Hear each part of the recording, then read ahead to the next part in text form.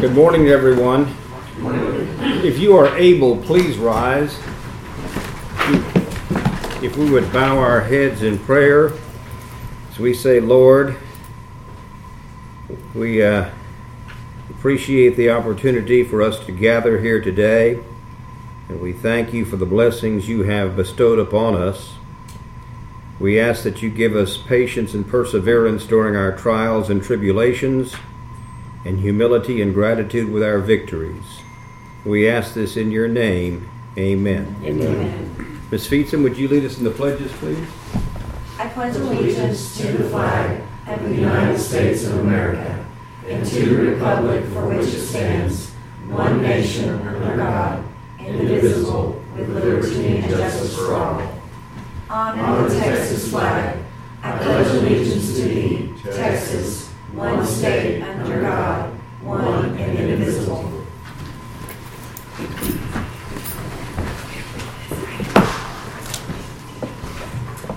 All right, gentlemen, I'll make a motion that we open the meeting.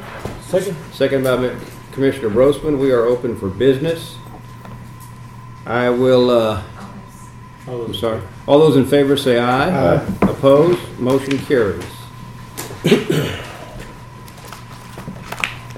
Do I hear a motion to approve the minutes from our last meeting?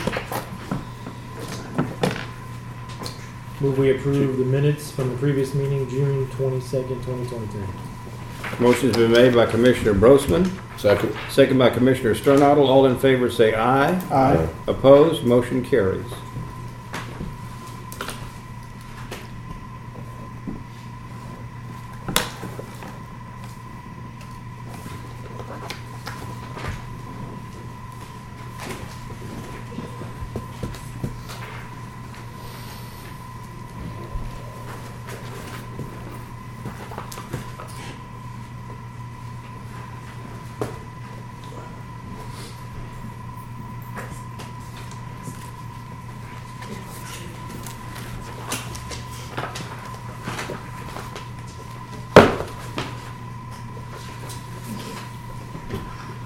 Next item on the agenda is public comments. We have two people who have signed in for public comments, Sam Wilson and Diana Wilson. Good morning, Judge Miller and County Commissioners. Good morning. We don't want to take up much of your time, but my name's Diana Wilson. I've been a resident here in Fayette County for over 10 years. I'm here on behalf of the Hospital Center of Excellence and to introduce my husband, Sam Wilson, who will update you on their progress at St. Mark's Medical Center. Over the past 18 years, so the hospital's birthday was 2 days ago on the 11th, the hospital has faced numerous challenges, including a fundamental shift to outpatient care. Additionally, the hospital has a substantial mortgage payment, an onerous master lease vacancy agreement that has had St. Mark's Medical Center paying for vacant space in the medical office building, and a myriad of management challenges, all of which have been exacerbated by a catastrophic lack of funds almost from the very start. The result of these challenges has left the hospital with almost no cash on more than one occasion, and that has precipitated an increasing involvement by the Community Hospital Corporation, also known as CHC, which is headquartered in Plano, Texas. While a lot of frustration has been assigned to CHC, the fact is that had it not been for CHC, the hospital would have closed a long time ago. CHC has repeatedly brought cash to operations and has brought a range of expertise and services that the hospital, for whatever reasons, has not been able to secure in the past. And while the board of the hospital also bears some criticism in the community, the current board has not always had many options. They are unpaid volunteers, and having met all of them, we believe they have done what they could do to meet the challenges at the time with integrity, and their hearts are in the right place. So here's Sam to talk specifically about that Hospital Center of Excellence and the plans for the hospital. So with all that said, it is time for a change. And after numerous attempts by several groups to address the challenges at the hospital have not panned out, 5 local and dedicated community members formed the Hospital Center of Excellence, a nonprofit Texas corporation. None of us are looking for a job. None of us are receiving any compensation. We want to ensure that the hospital continues to deliver quality health care to the residents of Lee and Fayette County with a keen focus on quality health care experience at St. Mark's. We bring a fresh perspective. We bring experience in a range of areas and industries that have not been previously involved. That expertise allows us to look at the problem with a fresh eye. It challenges the way things are being done today, offer innovative solutions, and recruit new talent, and then act on those recommendations. Many people have told me that this problem is just too complex, and you cannot fix this. Well, I've traveled and worked in countries all over the world and tackled challenges that are more complex than this. I've not met a challenge in my entire career that I could not bring the leadership and expertise to solve. With the help of the community and leaders like yourselves, we will get this hospital back online. To date, we have spent over 600 hours studying the problem, and over the last 2 weeks, we've spent over 200 hours meeting with over 140 individuals tied directly with SMMC, plus over 100 community members, some of which have agreed to help us with the roughly $8.5 million in equity funding that we think will be required to address the financial challenges. Our plan is to execute a corporate member substitution, and that will replace CHC as a single member of SMMC with HCEO. That approach will keep payer contracts, the mortgage, and other critical contracts in place. Current employees will be secure, and no employment transfers or application process will be required. We'll continue to contract with CHC for a very select set of services during a period of transition that might span the course of a year. Those services will include the group purchasing organization, which we can access with no fee to CHC for discount purchasing, and support of the IT system and medical records software that is just too critical to attempt to transition on day one. We will also need to reconstitute the board almost entirely due to a combination of term limits. The corporate member substitution will take some of those board members and replace them. Some members desire to step off the board, and the need to open seats for new equity investors will naturally want a seat and at the table to ensure that the hospital is on plan. We will have a clean start. Once we transition, targeted for September 1st of this year, our plans include, as soon as practical, opening general and orthopedic surgery along with endoscopy. These will be done on an outpatient basis with observation, which can be overnight as required, and we will do this within the bounds of the Rural Emergency Hospital designation, highly beneficial as it brings about $3.3 million in relatively unrestricted federal funding from the Centers for Medicare and Medicaid Services. We will then focus on bringing other specialty service lines to fully utilize the hospital, including things like urology, ENT, dialysis, infusion, perhaps even ophthalmology. We're reaching out to all of the primary care and specialty providers in the area to build relationships that bring patients to St. Mark's. And you'll be pleased to know we're planning to bring the dining room back online, serving that great fried chicken and maybe some healthy options as well. So far, CHC and the staff of SMMC have been highly cooperative. CHC has generously agreed to leave $1.44 million in receivables owed to them on the table.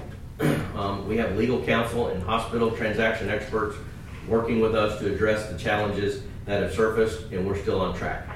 We will be reaching out to the community starting next week to solicit equity funding through a form of tax advantage borrowing. Our team has pledged to be transparent about our efforts to meet this challenge and have established a website as well as a Facebook page and are meeting with community groups to answer questions about our plans and progress. We will be better off when St. Mark's is providing a range of medical services so desperately needed in our community as a center of excellence in healthcare. Thank you for your time, and I look forward to coming back to this body periodically to provide additional updates as we progress to transitioning the hospital. Thank you. Thank you, Mr. Wilson and Mrs. Wilson. Do I have a motion to approve public comments? I move we accept the comments from Mr. and Ms. Wilson and close public comment. Motion's been made by Commissioner Birkenhoff. Second. Second by Commissioner Brosman. All in favor say aye. Aye. Opposed? Motion carries. Item number 3 on the agenda is consider and take appropriate action in possibly entering into a burn ban. Emergency Management Coordinator Angela Hahn is with us. Angela? My recommendation is based on the current conditions that we do implement a burn ban. I realize that we've had some rain, but we don't have any forecasted, and it's still going to continue to be dry and hot, so that would be my recommendation. We did have rain, but I think in Commissioner Birkenhoff's precinct, you had little or none, right? Yes, no rain, couple of pins. Well, I know, Angela, when you make this recommendation, you've done your research. I know you visited with firemen and throughout the area. So does anybody have any objection to, or any thoughts about not putting in a burn ban, or what are y'all's thoughts? I agree with what Angela said. It's getting drier and drier. We had rain for a little while, but it's not lasting long. It's supposed to be super hot next week, so the little bit of moisture we got is going to be gone for sure. So I agree. Is that a motion to approve it? If no one says anything else. Okay, we've got a motion to approve. I move we approve implement entering into a burn ban for Fayette County. Motion's been made to implement a burn ban in the Fayette County, effective immediately. Second? Second by Commissioner Birkenhoff. All in favor say aye. Aye. Opposed? Okay, officially we are on a burn ban. Are we signing that right now, Ms. Austin? No, sir, we can do that later, but I can send out an email to dispatcher. Yeah, if you don't mind, Steve, I'd appreciate it. Thank you. I know, I see Chief Nowitzki there. I know that was along your line of thinking as well, right, Chief? Absolutely. Okay, very good. Thank you. Thank you all.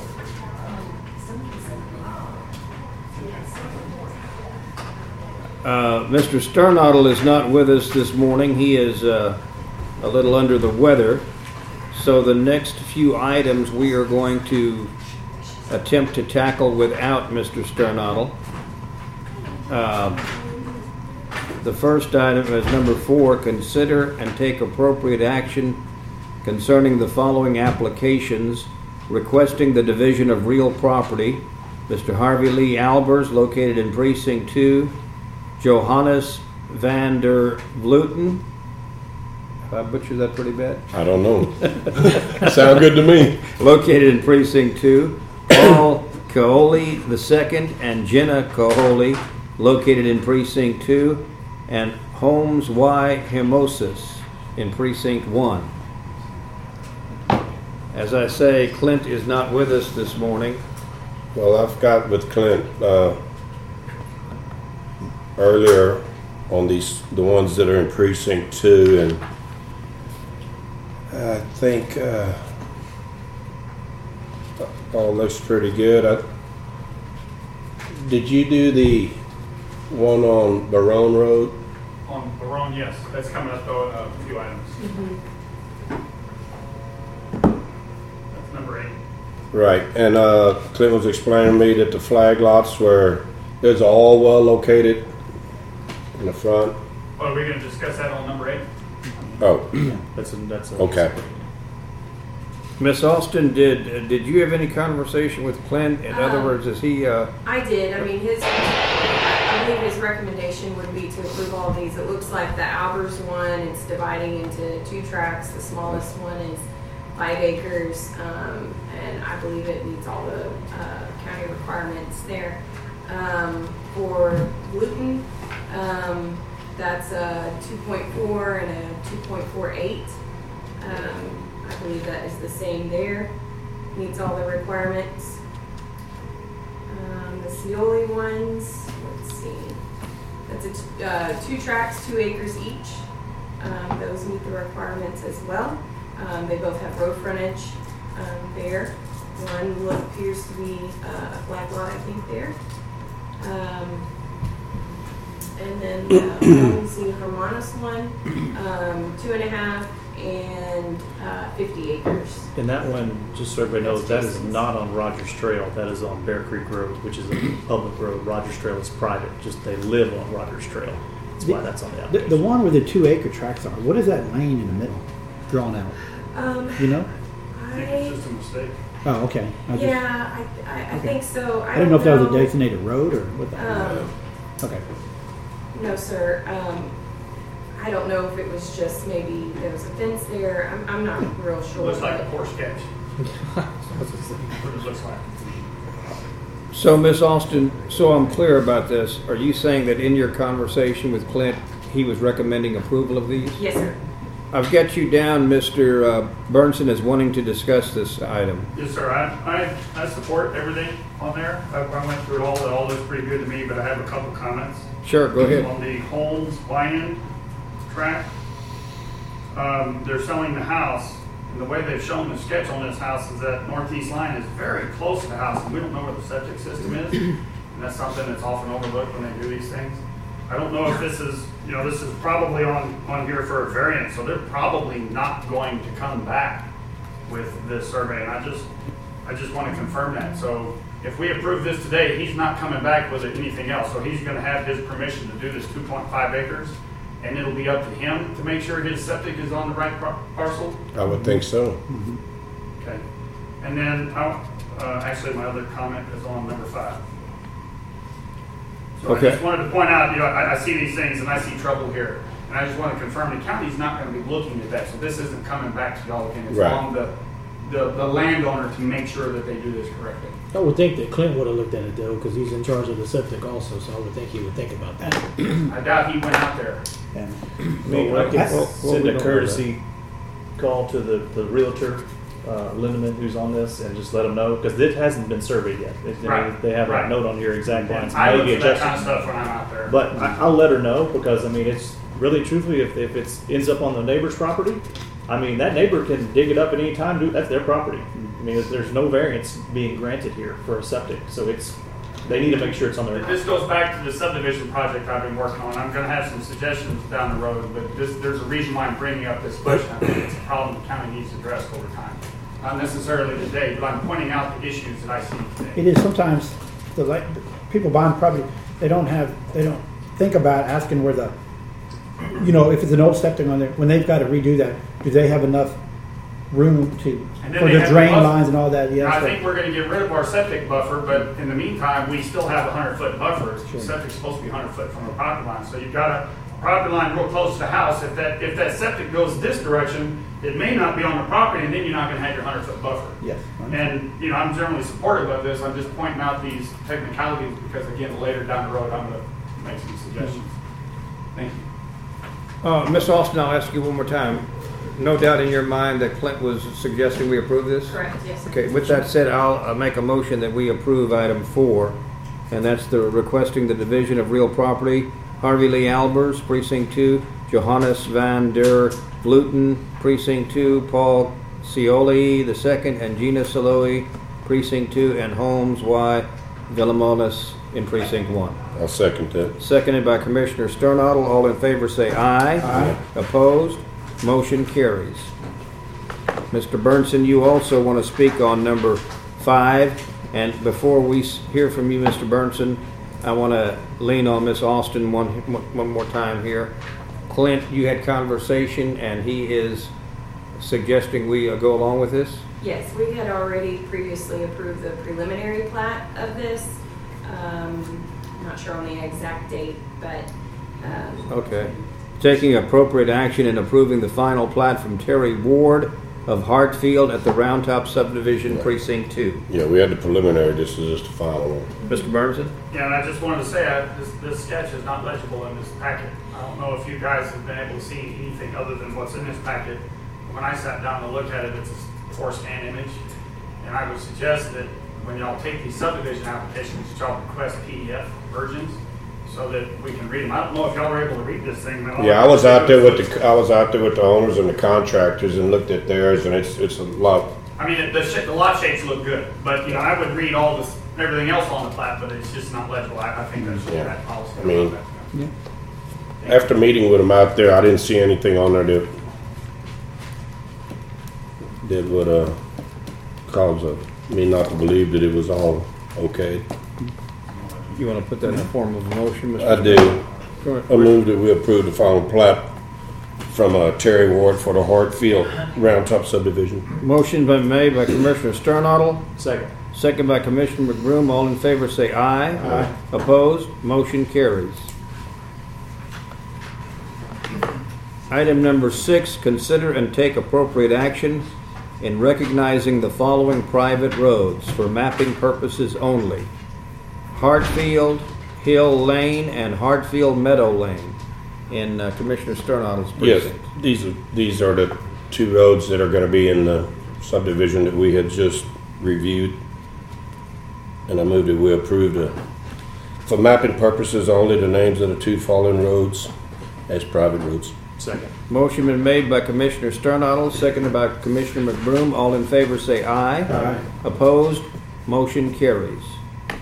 Item number 7, consider and take appropriate action in approving the preliminary plat from Pecan Creek Ranch of Pecan Creek subdivision located in Commissioner McBroom's precinct 4. Check that, Commissioner Grossman's precinct 4. Sorry about that. No, I met with Clint about it, and it's off FM 1965 in Holman out there, and this is just a preliminary. I'm going to meet with BEFCO and make sure, because in that area, there's a creek that flows right through there, and there's a lot of water that comes through there, so I want to make sure that they have the proper drainage going underneath the roadway and everything, to where later on, whenever we take it over, it won't be a problem for the county, but as far as the tracks and everything, it's all good. So I move that we approve the preliminary plat from Pecan Creek Ranch on Pecan Creek subdivision located in precinct 4. Motion's been made by Commissioner Grossman, Second. second by Commissioner Birkenhoff. All in favor say aye. Aye. Opposed? Motion carries. Next item on our agenda, consider and take appropriate action in approving the final plat from SBA Investments Groups Incorporated of Near Lake View subdivision in Commissioner Sternottle's precinct of 2. What do you have to say about that one? I want to say that the PDF looks beautiful on the package. Clearly legible, lots of space.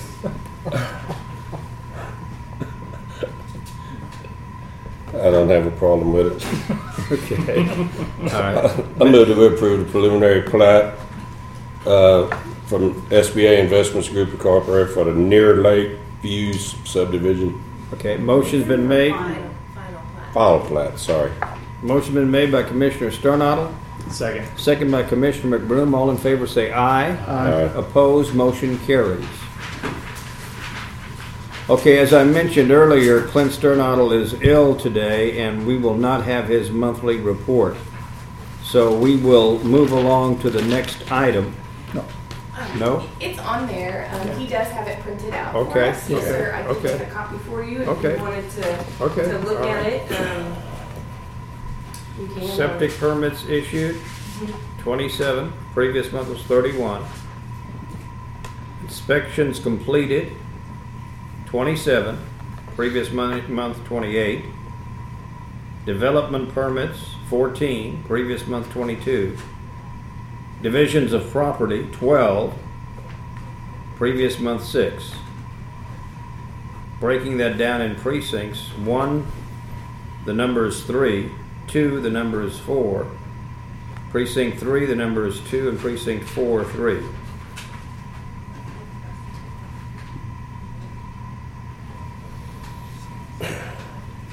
And will we accept the report from Clint Sternottle?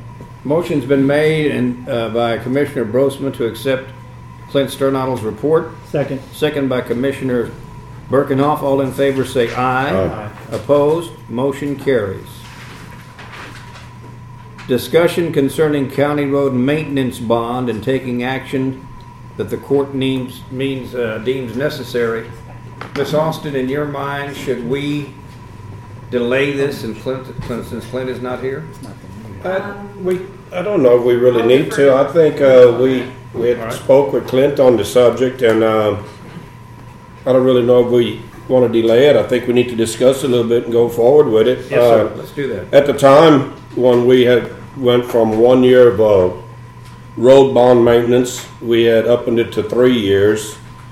And after speaking with Clint and some of the contractors and investors and some surrounding counties and also some bonding companies, they felt that 3 years was a little far out, and they made recommendations that 2 years is pretty good stretch already. We have some surrounding counties that are up to 2 years. I don't think any of them are beyond that, and I just think that after speaking with Clint and the way we have our road, our specs on what these contractors, the way they have to design these roads, we're using TxDOT specs, which means that they are building one heck of a road, and we feel, I personally feel that I was out yesterday with these contractors, and the way we're designing these roads now, I don't really see that. I personally don't feel any need to go beyond a 2-year road bond, because if we approve the road, the condition they have them now, I don't think between a 2-year and a 3-year, it's going to change anything. And these bonding companies, it's a little difficult for some of these contractors to get a bonding company to go past 2 years. So my opinion is that I would like to see us change it to 2 years instead of 3 years. It really don't make any difference. I mean, it needs to be 2 or 3, but I'm good with 2 1 years. isn't long enough. Yeah. No, whatever. Two. There was also some discussion on possibly looking into having them sell 50% of the tracks, and that would almost be impossible because an investor can go in there and buy 5 or 6 tracks and maybe not do anything with them, and then all of a sudden sell them. So that would be almost impossible for the county to keep up with. So, that's why I was thinking we thought that maybe a 2-year and just. I agree. I had conversation with Clint. It's a good point. Commissioner Sternadel, I think you bring up a good point. And so you want to make that as a motion, that we change the bond from 3 years to 2 years? I do. Commissioner Sternadel makes that motion. Second. Second by Commissioner Birkenhoff. All in favor say aye. Aye. Opposed? Motion carries. Next item, item number 11. You're a busy man today. I am. Not just today, Judge. Not just today. Believe me, I didn't mean it any other way. Consider and take appropriate action in recognizing the following private roads for mapping purposes only. How you say that, Elo? Yeah. Elo Ranch Road and Trailer Park Road in your precinct. Go ahead, sir. Elo Dean Ulrich owned this trailer park for many a year down there, and had a very unfortunate accident. Took the life of him and his wife in the Carmine area on 290 there, and the children would like to, as you can see, it's a private road. It's just strictly for mapping purposes only. So instead of the trailer park road, which will remain inside the trailer park, but the road going in, they would like to name it the Ilo Ranch Road. I'm assuming that's in the family name, and I don't see any reason why we wouldn't do that. So I moved that we approved the name of the roads for mapping purposes only. Okay, a motion's been made by Commissioner Sternadel. Second. Second by Commissioner McBroom. All in favor say aye. Aye. Opposed? Motion carries. Our next item, I know Ms. Hahn had to leave, and I don't see Josh here. It was Josh here? No. Yes, I'm just saying they had asked that we defer this Okay. item. Okay. This item, consider and take appropriate action in approving a resolution applying for grant funds through the LCRA's grant program, agreeing to contribute a minimum 5% match, and authorizing the county judge to sign all necessary documents. As you just heard Ms. Austin state, it is the preference of Angela and Josh, who was going to present this, that we table this item until the next meeting. I'll make that motion. Second. Second by Commissioner Birkenhoff. All in favor say aye. Aye. Opposed? Motion carries. Next item, I think Ms. Feetsum, you're going to speak to this. Consider and take appropriate action in setting a date for a public hearing concerning the county clerk archive plan for the year 2024.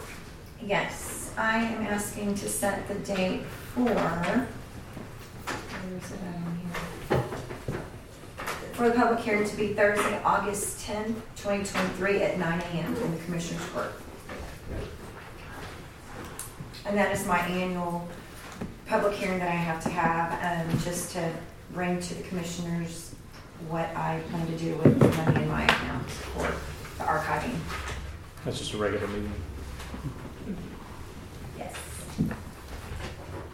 I move we set the date for a public hearing concerning the county clerk archives plan for 2024 for September. What was the date again? August 10th I'm sorry, August 10th, 2023 at 9 a.m. at 9 a.m. Motion's been made by Commissioner McBroom, Second. second by Commissioner Sternadel. All in favor say aye. Aye. Opposed? Motion carries. All right, September the 10th. August 10th. August the 10th, 9 a.m. 9 a.m. All right. Next item. Commissioner Birkenhoff, I think you're going to speak to this. Consider and take appropriate action in amending an order concerning the speed limit on Creamer Creek Road in your precinct, which was signed September 22 of 22. We had reworked a bunch of the road, and the citizens had come to me and asked about the speed limit on it. So they originally asked to set it at 35, and I thought that was a little slow. So we had set it at 40. Well, there's a lot of people come off 77, they cut through that road, come down Creamer Creek, and they jump on, they cut through instead of going down the bluff. A lot of them come from the Holstein area, come that direction.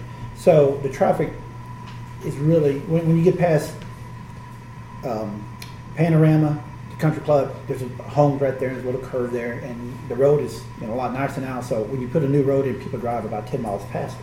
So they had asked me if we can amend the motion to lower it to 35, and Cassie got this done for me, but I didn't have a chance, Blake, to really get Blake's legal opinion if we can just amend it to 35. I would like to lower it back to 35, and then I think that'll help a lot. But I don't want to do just one portion. I want to do the entire road. It gets people confused when part of it is 40 and part of it is 35. So I'd like to do all of Creamer Creek, set it at 35 miles per hour. Sure. Mr. Watson, your thoughts on that? Yeah, no problem. Do we need to do a whole other public hearing though? I think, Because the initial public hearing was for 40. 40, yes. right. I think that probably would be wise, which is Okay. what I was about to recommend. That we Okay. just have it reset maybe for the next agenda item, have it as a public hearing, and then do it that way. I don't think it'd be a problem, but better safe than So we can go ahead and authorize though to set that date now. Right. Yeah. So the meeting next will be day. July 27th. Is that our next Should commissioner's we court? get the posting in time? Okay.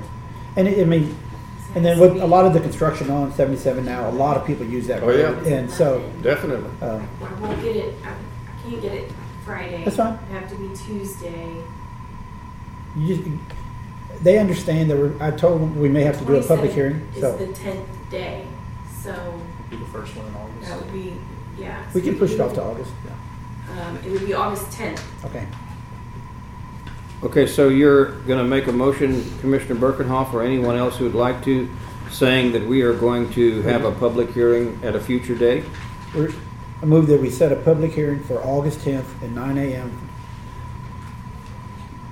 for a public hearing for lowering the speed limit on Creamer Creek Road. Excellent. I'll second that motion. All in favor say aye. Aye. Opposed? Motion carries. Very good.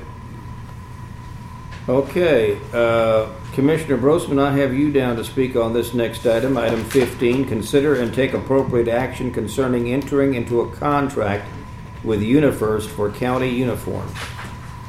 Well, I was upset with our service and made a bunch of calls to UniFirst, and they tried to correct a bunch of it, but I told them that we're going out for bids because I wasn't happy with their services, so I got their bids along with a bunch of other ones.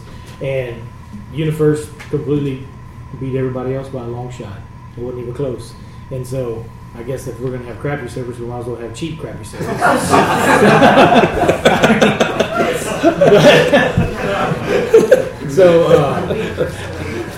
But they lowered the prices and everything, and like I said, they've been getting a little bit better with the services and stuff like that.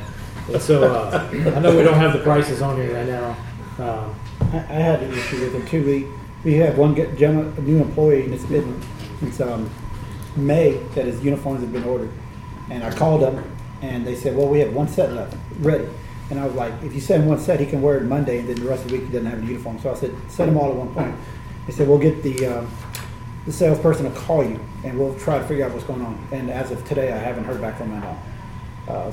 And I really, none of the guys had any complaints until just the last 3-4 weeks, and it's really, but I mean, I haven't seen any bids. I didn't know we went out for bids for those things, but if they're a lot cheaper, we're going to probably have to stick with them. But I'm going to make some more phone calls today and Well, let them know that. I had a similar conversation with my route driver, and I informed him about the service, and we're come a long way from where we were a couple months ago. They started replacing the guys' uniforms with new ones. He said it's not going to happen all at one time. They replace 5 or 6 sets, and then they come back. And so far, That's why you're not getting any. yeah, I'm getting more. No, I've seen a significant improvement, so it's looking up, at least in my precinct. So we're going to get another contract next meeting? Yeah, because she didn't have the contract yet. Yeah. So basically, we're just accept all comments and defer. I move we accept all comments on the uniforms and defer this item to a future meeting. Okay, motion's been made by Commissioner McBroom.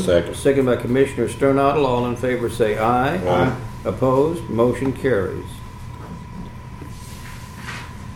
Okay, our next item, consider and take appropriate action on a resolution authorizing the disposition of salvage and surplus property, a vehicle in accordance with local government code 263.152-158, with said property to be offered for sale, online auction, or trade-in. Chief Deputy Noviski is with us. That's 3 of the older Chargers. One doesn't have a transmission in it. We just need to make them surplus so we get rid of them. Okay. So the court, you're asking the court to approve that. So, yeah, declare them surplus so we can sell them on, we're probably going to sell them on Renee Bay. Okay. All 3 that you have listed? All 3. three. Okay. I so moved. They're very good mileage and they're 2 of them don't run. Very good. Thank you, Chief. Motion. Yes. Can I ask a question before y'all put that in the motion? Since it did not say vehicle on it, and Paul had all his salvage property, can it be that all of the salvage property being declared surplus for sale? So what we have, I've reached out to a bunch of the different departments countywide. We have a bunch of old desks, chairs, stuff that we've been picking up, storing it all at the recycling or the old jail, and we just would like to move some of this stuff and get it out of the way. It's been sitting there for years. We have different departments go over there and pick up stuff, and of course more gets brought in. And we inherited some of this from the Pioneer Bank building. We put to use a lot of this stuff, but there's just an excess amount of chairs that are really not worth keeping. And we can run them in the auction and recycle what we can after that, or whatever you want. Do you want to combine the Chargers from Sheriff Department plus the miscellaneous items you have? You're just declaring it surplus. Yeah, so just declaring I it have no surplus. problem with Yeah. whatever he wants to do. Yeah. Deputy Zimmerman said, he reached out to me, he had some lights and different things. AMS has some stuff. We had the tax assessor, there's old cash drawers that they upgraded on and different things. We have a bunch of chairs from James. We would do lots that we would sell, take a picture, sell them on Renee Bates of things that we've been forfeited to us that don't have to be declared surplus, but you would have to declare the chairs and stuff. Everything would be on Renee Bates. Correct. Yeah, So I don't think that that's an issue. If we could get a photograph of all of the stuff that would be included in your bulk salvage, we can attach it as the amendment to the order that has the court before it gets signed. So you're saying, Mr. Watson, that it's okay if we approve this and not using the word vehicle in it? Right, and then we'll amend what would be signed by the court to include the photographs and identification of the stuff at the recycling. So I move we authorize the disposition of salvage and surplus property in accordance with the local government code, with said property be offered for sale at online auction or trade-in for the Sheriff's Department vehicles, and also the miscellaneous items that Paul Zavalak will Understood. send to the auditor's office in a packet. Yes. I understand, so I'll second it. There you go. All in favor, say aye. Aye. Opposed? Motion carries. Our next item, acknowledge the fiber service upgrade of Colorado Valley Telephone Cooperative to install new buried optic cables and copper cables within the corridors of Hackensack Road Precinct 2.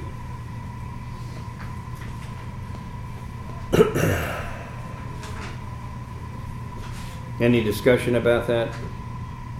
Commissioner Sternall, that's in your precinct. No, it's just some more rooting in my road ditches.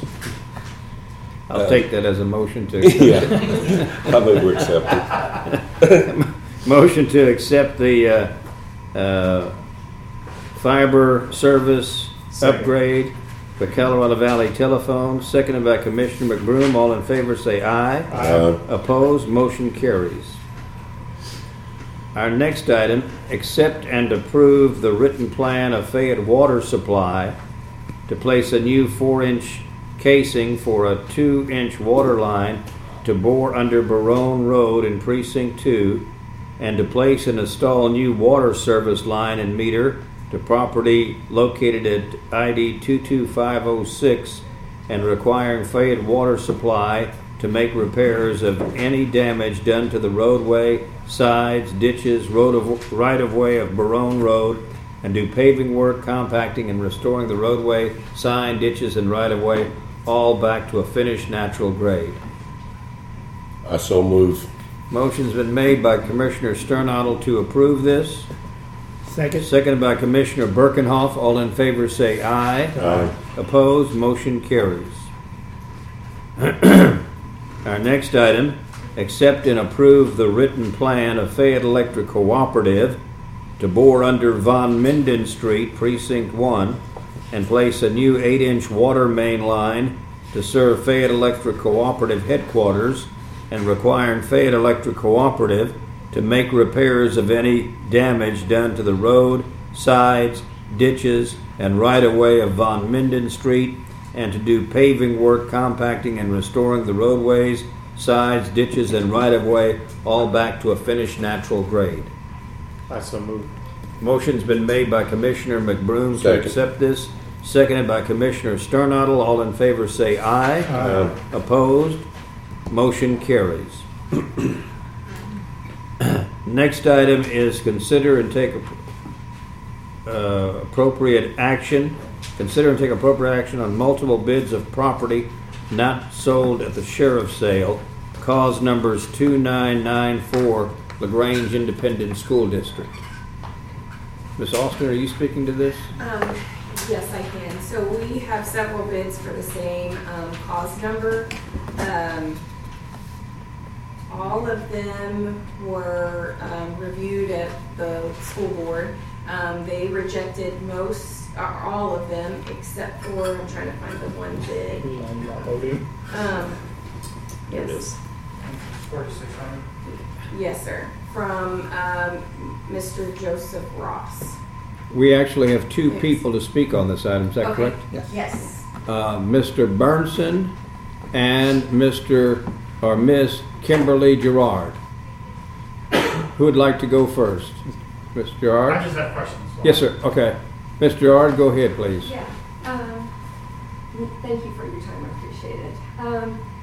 I went in the last of May and I put a bid in and I talked to a senior employee down at the appraisal and she handed me a packet and showed me where out of the packet I fill in paperwork.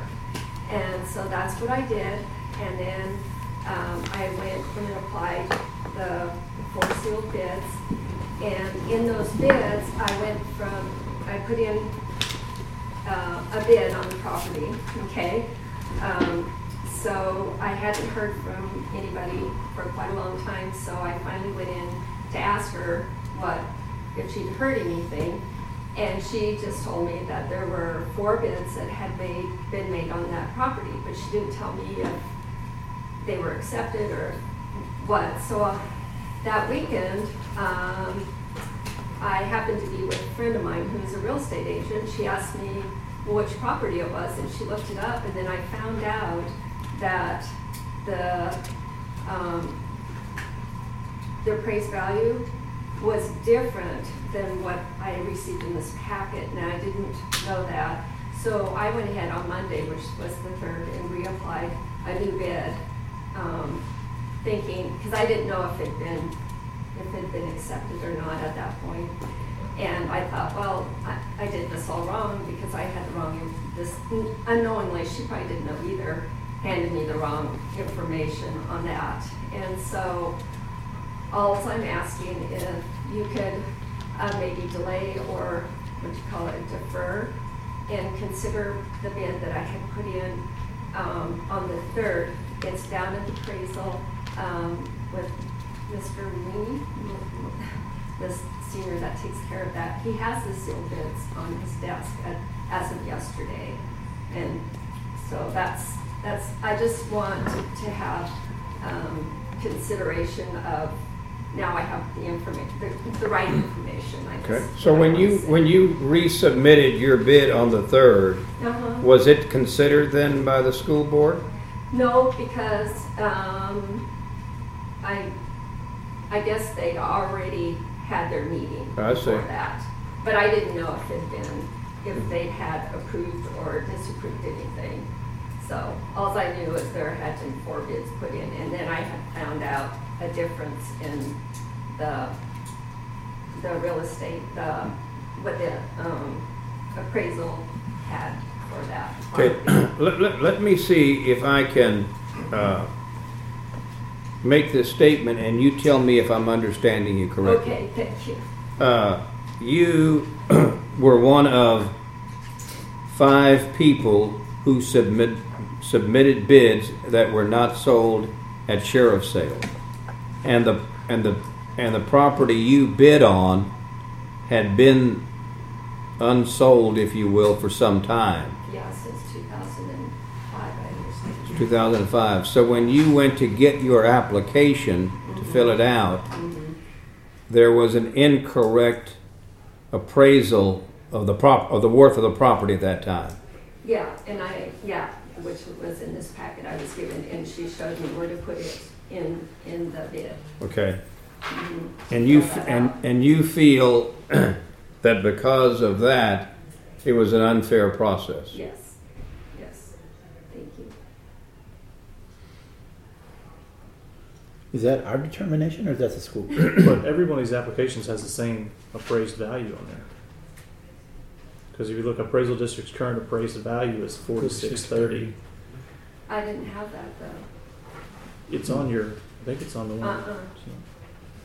Mr. Burnson, you want to speak to this? When was the deadline for bids to be received? We don't know that because it goes to the appraisal district and then goes to the school some board acres. first. And just so you know, we usually take the recommendation of the school board because they have the largest, they have the largest amount of tax, so they get the largest share of the property. Yeah. And I'm not, if somebody bids more than me, but I don't care. It's just the problem now is the bids have been open, so everybody knows. I mean, it's public record what that bid is. So it's hard to accept your bid when everybody knows what there's no sealed bid anymore because it's all out in the open. Yeah, it's public knowledge. Where is that? I mean, it's Oh, really? it's already been through school board, so it's open records. Oh, okay. Yeah. I didn't know that. It's in the minutes packet for this meeting. Yeah. Oh, okay. All bids. Yeah. Okay. All right. So, okay. Well, But I think everybody put on there 46.30. I'm trying to find yours. She did the game, it's in my picture. Here's on page There's 69. one on the earlier bids, it does have a different number, and then they corrected it. Yeah, it's right here. So,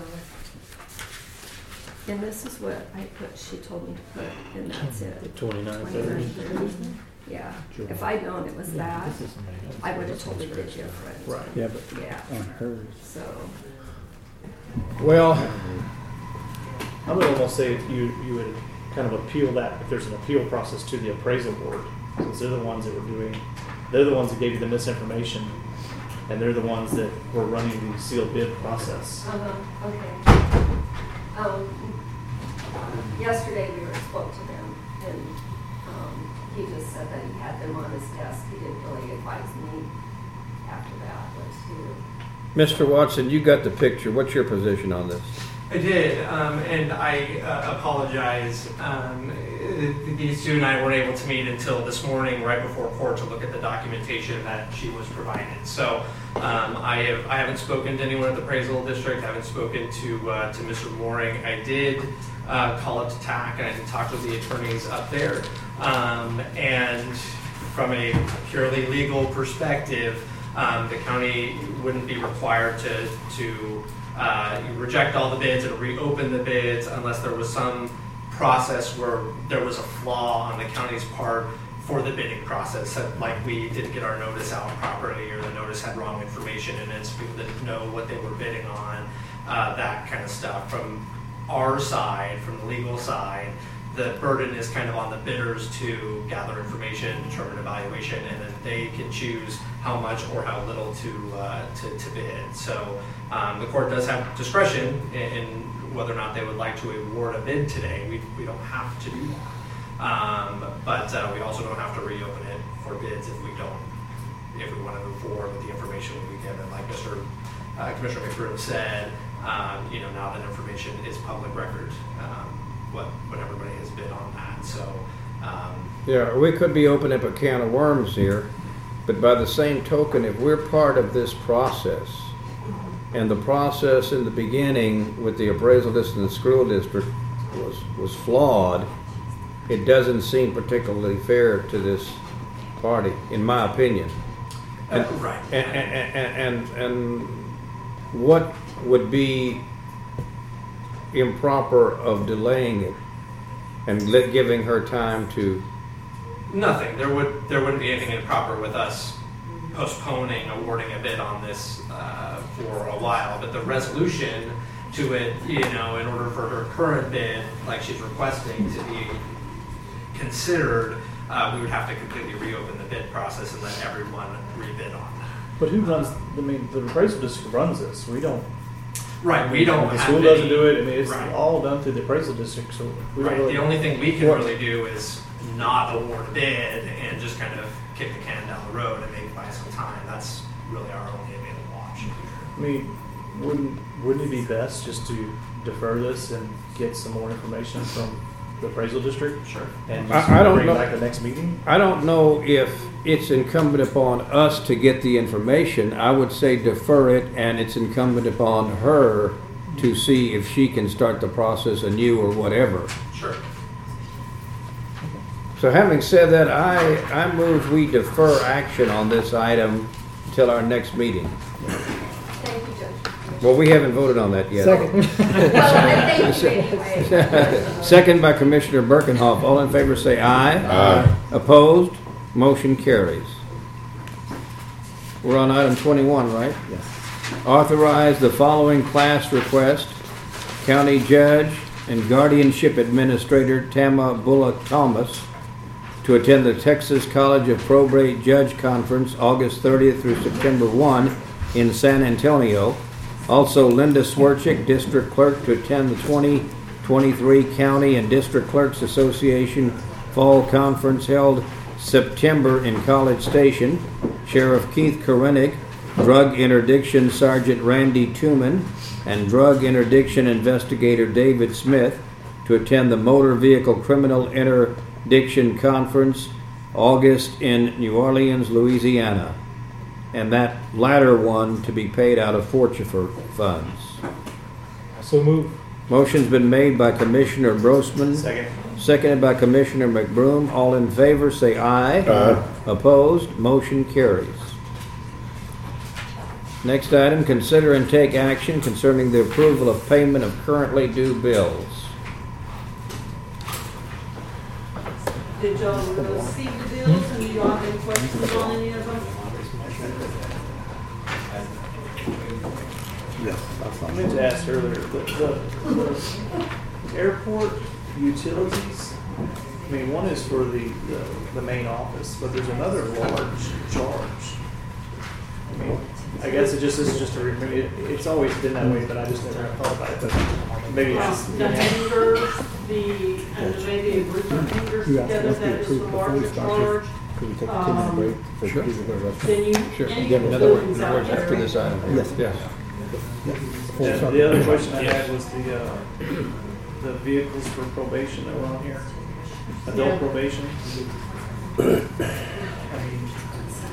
I'm just questioning the proper procurement, but our assistant county attorney is not in the room right now because that's two vehicles at the same time. And the other thing is, it's not even in the district where the vehicles are being purchased.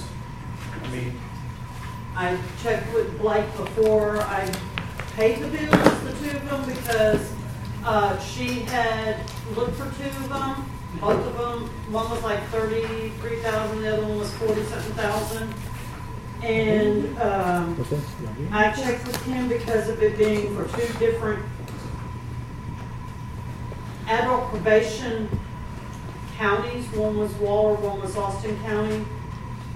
He said as long as I had paid them separately, since they were two different ones, that we didn't have to go out for bid. I'm just concerned that it's the same, I mean, it's a state entity. The state procurement says $50,000. We get reimbursed by the state. What if the state comes back and say, how'd you procure this? And we say we didn't. And then who has to pay for it then? I mean, it's a lot of money on the line here. I mean, you want to get Blake back in there for that? Sure. Maybe Waller or Austin County procured it. but it all gets, the check gets cut. I mean, it's very confusing because the check gets cut by Fayette County. It's but it's a state agency. It's a district. So if you look at the state procurement says 50,000 and the local government says 50,000. And according to Joanne, when I talked to her about it, her understanding was it's 50,000 per vehicle. Like But you're talking it was about the combined. 2 vehicles for the probation department Yes. being purchased at the same time. Right. I mean, my concern is the state procurement is $50,000 and the county's procurement. And since the check's being cut by Fayette County for the district, which is a state agency. Sure. I mean, should those have gone out for bid? Yes. If it's over the $50,000 limit and it's not a buy board item, then the rule is that we have to send it We're out at for 70. I don't know. I don't have it. Yeah. It's 70-something thousand. 2 vehicles for 70-something thousand. Did you say 50 or 58? 50. I'm sorry, 50. 50. Her thing with it was that it was 2 different counties, and that she says state, and I tried to, And my concern is if the state comes back and say, how'd you procure this for some reason? And we say there's not, then we're the ones that wrote the check, and then it's like, we're not reimbursing you. I mean, Right. Yeah, that's the concern, right? Yeah. We always want to make sure we're doing everything the proper way. If it's if it's over $50,000 and it's a singular transaction or whatever, then it needs to go out for bid. so the recommendation is go out for bid? That would be my because when I recommendation. asked you, you told me that she didn't have to because it was for 2 different counties. Well, if these were 2 individual purchases, right, and we were buying at 2 separate times, 2 completely separate transactions, totally not related, we're cutting separate checks, everything, each individual purchase individually was under that limit, then there wouldn't be anything wrong with that. But if we are purchasing 2, or it's a package or whatever, and we're cutting 1 check for over the $50,000 limit, my recommendation is we go out for bid. We had 2 checks. Oh, okay. We're cutting 2 But- checks at the same time. Right, but the question from her is, if she does one this month, can she do one next month then? Yeah. But It's the there same- again, same it's, state to agency. me, it's, Right. you're still going over, If we're Why doing do you it, purchase so many vehicles all at one time? when she called me about it, I told her our limit was 50,000, anything above 50,000, we had to go out for bid.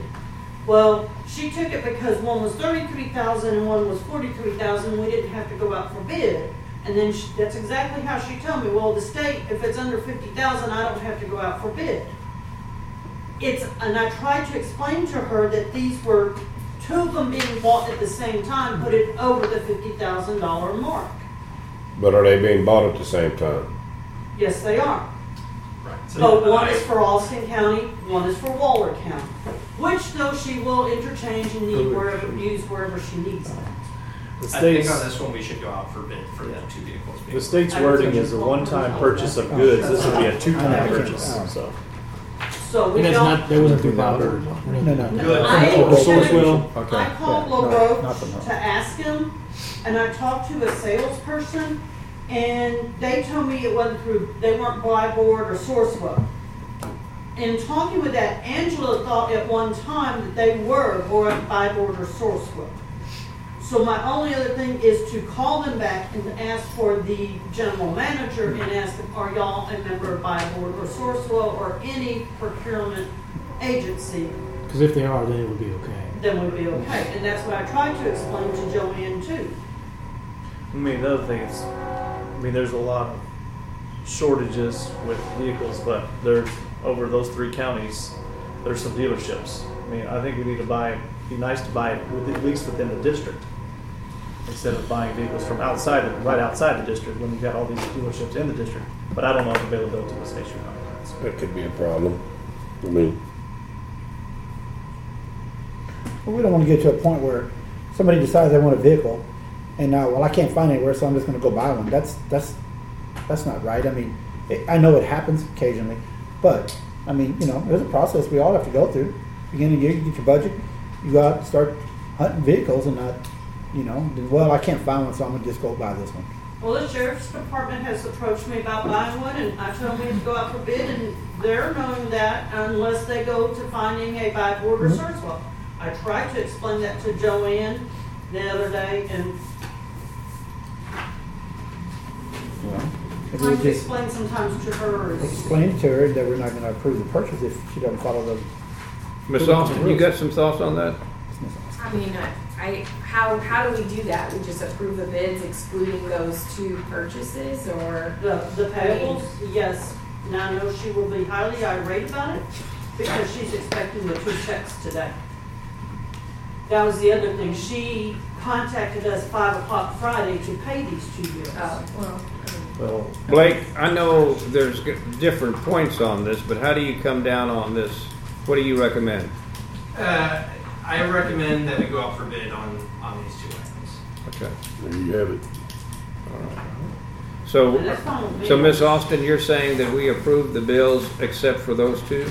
Yes. I would you think can hand so. that to her. Yes. Is he on the Is that right? question list, Mr. Braxton? Mr. Burnson? Question, unrelated to this, but I looked down in the summary and I see there's $138,000 purchase for furniture and equipment out of, I think, ARP funds, and then there's another $76,000 in furniture and equipment. I forget which part of the fund, 119, I think that is. I'm just curious what that's over $200,000 in equipment and stuff. I'm just curious. The 119 is the cars that we're talking about right now. Oh, that's right. And then the ARP one is and I can tell you real quickly what those were. We've got cars or furniture and equipment.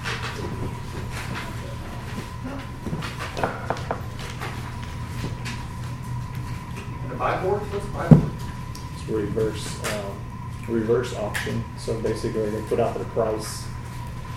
There's a few on Sourcewell, Buy Board, Houston, Galveston, but it's basically it's called a reverse auction where they put their price out for the whole year, the lowest price, and it's good. It's get accepted. It's good for the whole year. And then there's another one like Texas Smart Board is the one through the state comptroller. Same thing. Special buying board for county? And the ones from the American Rescue Plan was for $19,810 was for Emily Fritz Show Barn. This is all out of the ARP grants.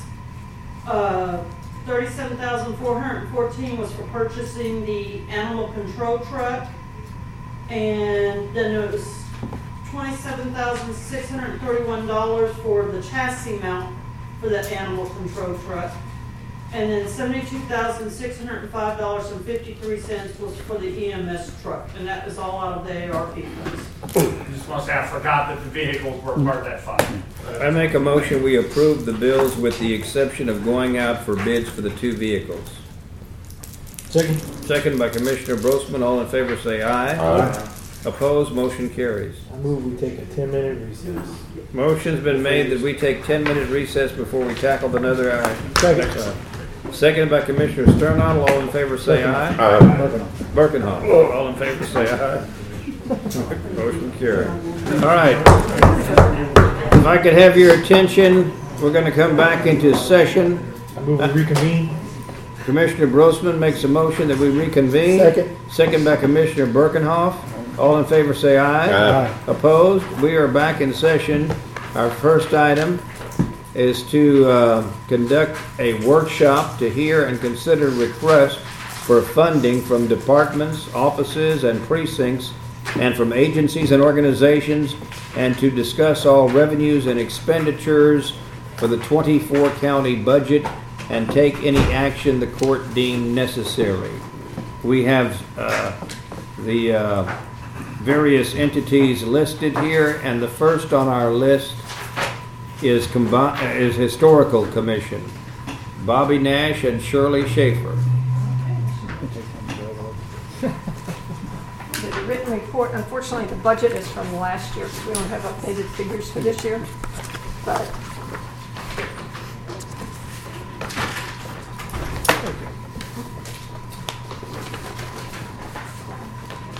okay, Cassie was really good. She gave us a nice list of everything that we needed to talk about. And I wrote it in a note paper so you didn't have to listen to me talk for an hour. Shirley's going to talk about the budget real quick, so we'll do that at the top. Okay, through April 30th of this year, we have not had any expenditures for our $5,000 that came from the commission court. And I do not have updated figures for May or June yet. We're meeting again on Monday of next week, and we should have figures by then. And I'll mention on here that we ask the same amount every year. If we use it, if we need it, we use it. If we don't need it, we don't use it. So we are planning on some more expenditures through the course of this year, so we may get closer to using our budget than we have in the past. The big things that we've done this year, we moved the office space to Founders Park. We got a docent through a city grant, so that's not costing us anything, who is sitting up there on Saturday mornings and keeping track of the number of people that are just coming for the bathroom for the 4-hour period that she's there, plus the number of visitors that are coming to ask information about the county. We've got brochures and things in the office for all of the different museums and things within Fayette County, so that's been kind of good. I think we've been able to push some of the other entities. We have 5 new historical markers that are going in this fall. When it cools off, we're not going to do it until it cools off. We're not going to execute a plan until it cools off.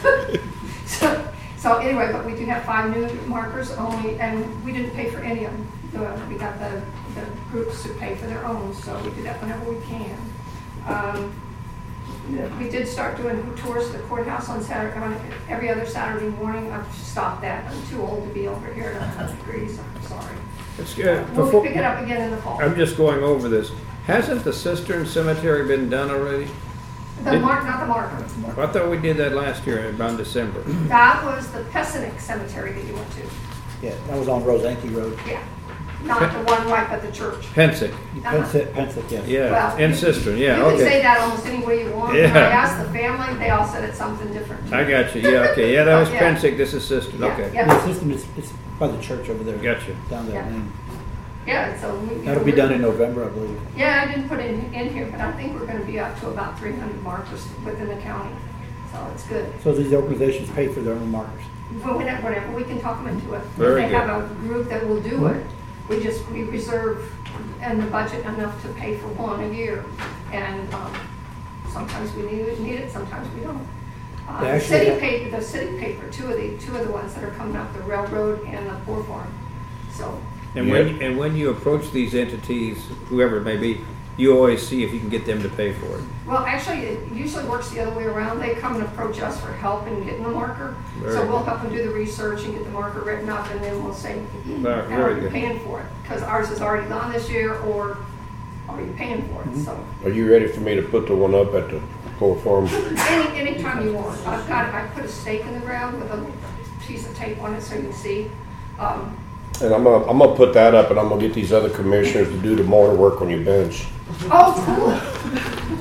Actually, W.O. had a really great idea for that. He's gone to the marble factory down there and asked them for a bench that's already made. Oh, and perfect. His hope is that we can use the port farm bricks. Bricks maybe around the center. That'd be perfect. Yeah. So we'll wait and see what we can do. Okay, I'll get with you soon on getting that thing put up. Great. Any other questions that maybe anybody has? Sure. You only have no expenses for May and June. No expenses for May or June.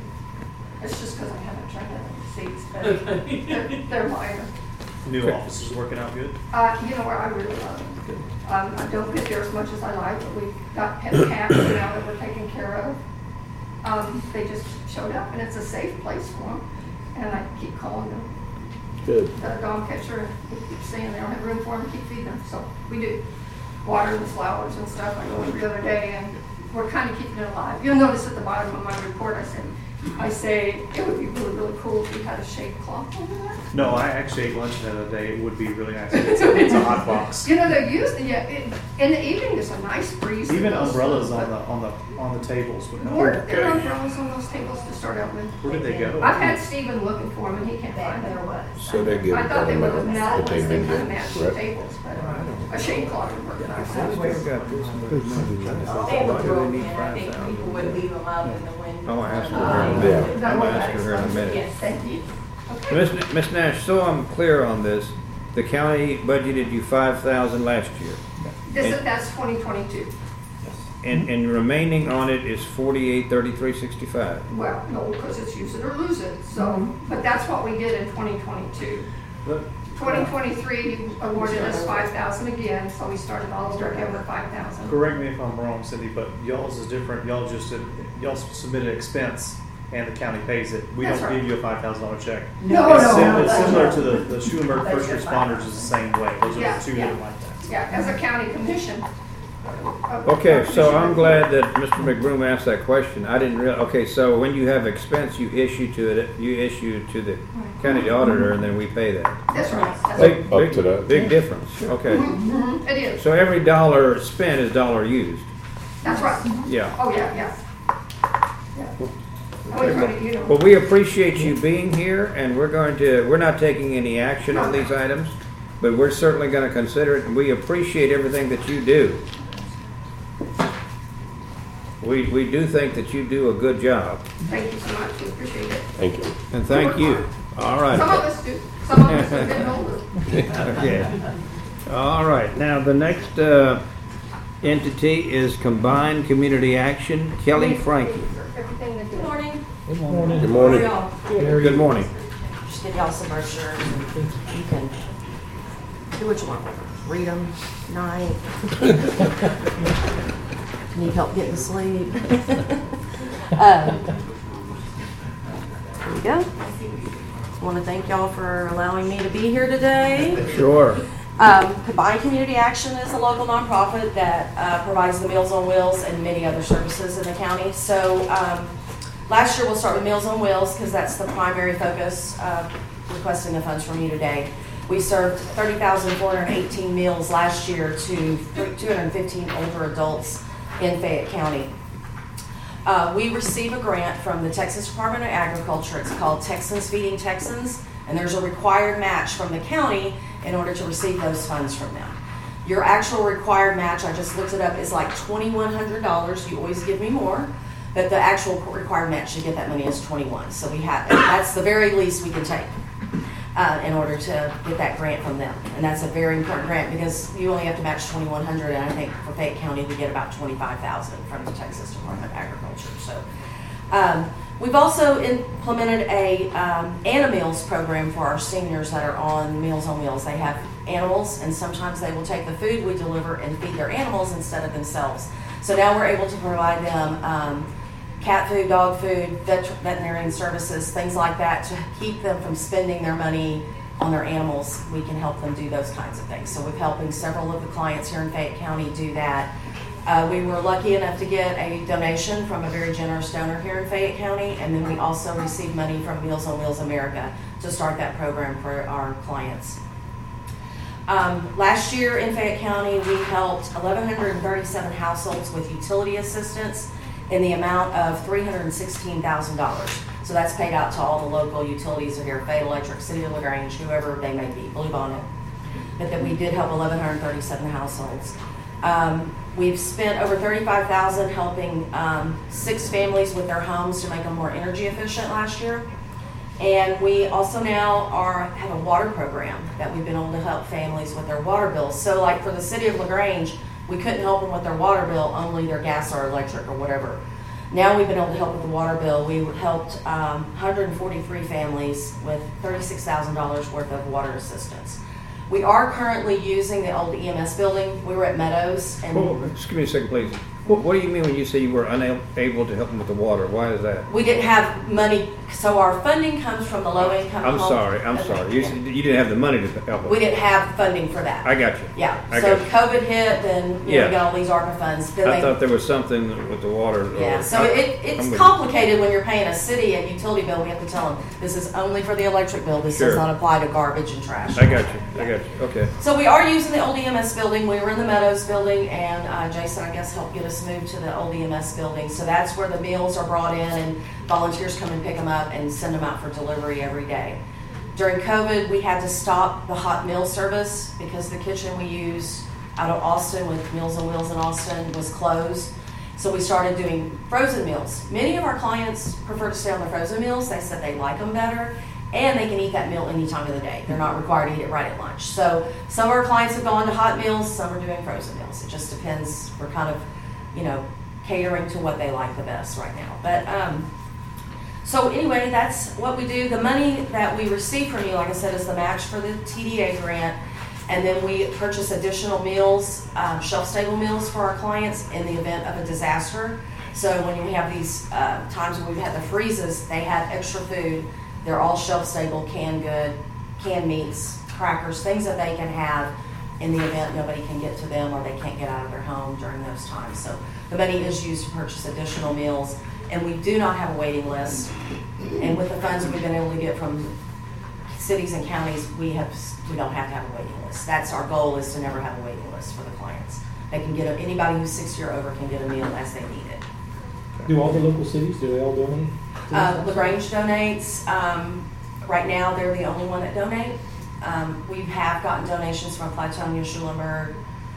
Carmine may have given us a little bit in the past, but they said their budgets are too tight and they can't afford to. But LaGrange does still give us. And you would say that LaGrange is by far the biggest entity that you serve? Yeah, LaGrange area is probably the largest in this surrounding area. Sure. We have we opened a site in Fayetteville during COVID. Nora Chun is our site manager there, and she does a great job, and she covers Warrenton, and so we're serving places that we've never served in the past. A lot of the really rural clients weren't being served because we didn't have volunteers willing to drive. But because we were able, get the funding from y'all, we can pay them to drive these meals out to these people. Sure. So it's been very helpful. Also, I want to thank, Jason McBroom used to be on my board. He left. And so then Luke was appointed, and now Luke serves on our board, and he does a great job. And he also supports us at our fundraisers, which not many of our board members do. So we're really appreciative of that. So the weirdest thing about the animals, because that dog or cat that elderly person has, maybe the only companion that they see all day long, or maybe for days or weeks. That's their companion. That's important for them to. And that's what people told me. Well, they shouldn't have a dog or a cat. I'm like, well, that's their only companions, and it's really helpful to them. And one of the things Meals on Wheels America says is that social isolation is just as bad as smoking 15 cigarettes a day. That it causes, a lot of issues, health issues for clients. So, if LaGrange is the biggest one y'all serve, who's the next one? Probably Schulenburg. And the city of Schulenburg doesn't give anything. I applied one, it's probably been before COVID. I sent a letter requesting funds, and they were like, sorry, not going to happen. But another interesting thing there you go, something for you to work on. I mean, this money she's asking for is for this area, but how many counties do you serve for Meals on Wheels? 6. And they go from? We have Hayes, Caldwell, Blanco, Bastrop, Fayette, Lee. So we go to every county and every city, typically in those counties, to ask for funding to help with the meals. I would continue to pursue Schulenburg and any other county, but if they don't respond to your letter, just show up there one day. Okay. Well, I've written you letters. What is the administrator's name in Schulenburg? Tammy Walker. And she and I have kind of formed a really good relationship, so I could call her and say, hey, I'm sending you a letter, and you can tell me yes or no. They have plenty of money in reserves there. Okay. I can help you out. Okay, that'd be great. Is it difficult finding volunteers to deliver the meals? We had a problem after COVID. A lot of our volunteers are older as well. Mr. Stanford Schmidt used to deliver for us before he passed away, and he was like, I got to go deliver meals to the old people. And we're like, you are the But so a lot of them didn't want to do it, but people are starting to come back into the fold and starting to deliver the meals for us. And you deliver once a week? If they get a hot meal, they get one every day. If they get frozen meals, we deliver once a week. But our site managers will contact them 2 additional days of the week just to check on their well-being. Because a lot of times we have run into situations where a volunteer or a site manager is gone and their person has passed away and nobody knew it, or they have fallen and they've been able to call for help. So we have emergency contacts that we can contact. So. Well, you do good work, and we commend you, and we were going to consider this. Thank you so very much. Thank y'all. Thank Thank you, Kelly. for coming. All right. Is Mr. Marsh here? Yeah, yes, sir. Okay. Our next entity to hear from is Carts, Dave Marsh. Good morning, sir. Judge, Commissioners, thanks for running Commissioner Birkenhoff to us every other month for our board meetings. Yeah. He's an important part of our board. Sure. I appreciate it. When I got here, Kelly asked me, are you going to ever retire? This will be the 40th year I've come to Commissioner's Court. Wow. And of that time, we have never increased our request. What funds you give us, we certainly appreciate and we use. Excuse me, sir. Did you say you have never increased your request? No, sir. Amazing. But the money you give us means a lot to us. We spend a lot more than that, but it shows that you believe in what we do. I'm giving you some information. The last year we've spent doing a transportation development plan. We've had some information. The first 5 pages is just general stuff about what the plan's about. The last 4 pages are about what they recommend for us to do in Fayette County. So it's a framework we use. Our most recent successes have been launching what we call Carts Now, which is an on-demand service in 4 cities. And we're going down the list, every city that we think can support it. What it does is it puts a vehicle into town that you can call on an app or by phone, and it appears at your curb in 15 minutes. It's really revolutionized the way people move around in Bastrop, and Lockhart, Marble Falls, and Taylor. And this study recommends we expand that program here in this county.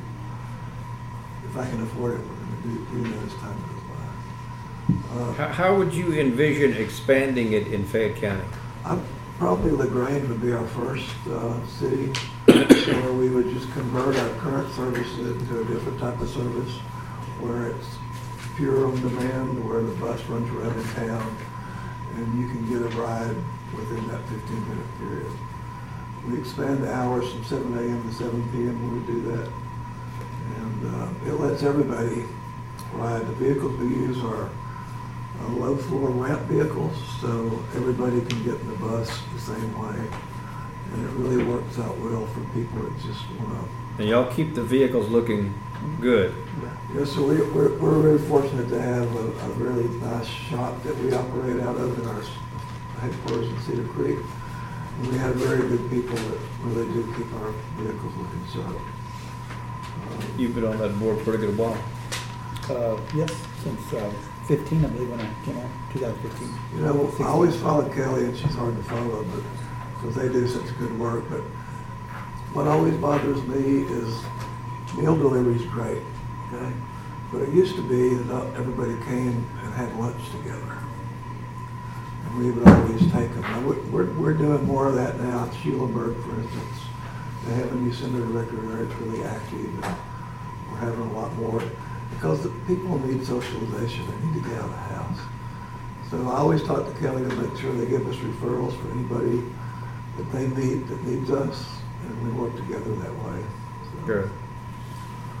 I'll answer any questions. I know you got lots of stuff to do, and I won't take up more time.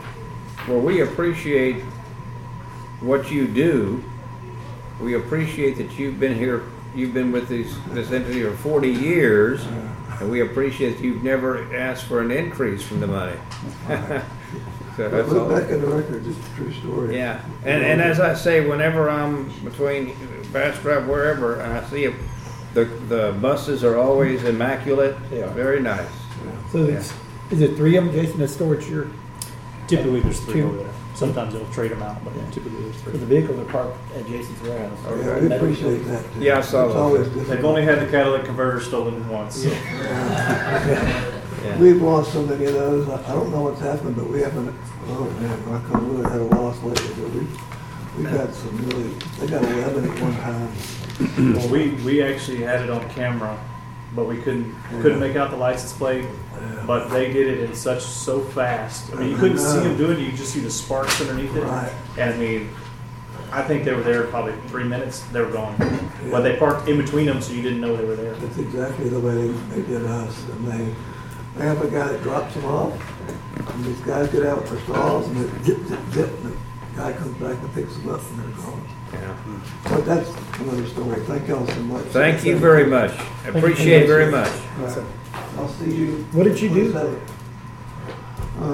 Just stupid. Oh. I was moving the desk with my wife. She was the one on the push side, and I was on the back side. And she went faster than I did, and I fell. My hand back. Thank y'all. Yes. You take care. Thank you, sir. All right. Child Welfare Board, Crystal Sager. Hello. I'm Crystal. I'm the treasurer for the program. And so we help any of the children that come out of CPS conservatorship or family-based services or adoptions.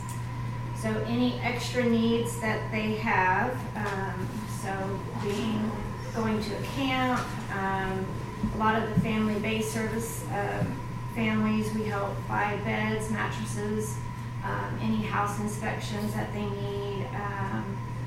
We also, our main 2 projects every year is Christmas, so all the children get a Christmas list, and so we get those lists and we hand them out to the area churches. But whatever the churches can't provide, then we help provide what they want. We also help now back to school. We give each child a gift certificate or a gift card, $7,500 to get back all their supplies and everything. So I've been treasurer for 10, 13 years. For that whole period of time, we've been getting $5,000 from the county.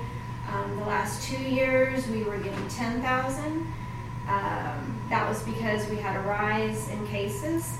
So 2 years ago for Christmas, we helped 94 children. This last year, we helped only 50 children. And right now, we just have 21 children that are in CPS, conservatorship, family-based services, or adoptions. So those numbers, 95 to 50, we're talking in the county? Yes, okay. There's Fayette County children. They don't have to be here. They can, we have had some couple that have gone to California, Panhandle, all over the place, but they have to be a Fayette County family. Do you have a rapport with Zach Velasquez, the probation officer for juveniles? No. It might be good for you one day to you and him have some conversation. Okay. You know what I'm saying, Miss Austin? Mm-hmm. Yes, because those are the type of individuals that we see that could need that sometimes do need a helping hand. Okay. Sure. Yeah, he works out of the juvenile probation. Yeah, definitely. Yeah. And then we also have the Rainbow Room that we moved from the Meadows building to across the street. And so the caseworkers have 24-hour access to go in there, and there's all brand new items. So clothes from 0 to 15, 16-year-olds. We have hygiene products, formula, backpacks, everything that they might need. So we keep that funded too. So with that being said, our board got together and we were talking, and $10,000 is a lot for what we're doing, and so we would be completely fine if you wanted to decrease it to $7,000. If you needed to put those funds somewhere else, but with the less children, the less money's going out, and I don't want to. Well, we appreciate your attitude about that, yeah. And we appreciate what you do. And that goes for every one of you who are about to come up or who have already come up. We appreciate everything y'all do for the county. Thank you. Thank you very much. I think they're outside. Miss Teresa. The animal shelter, okay. Yes.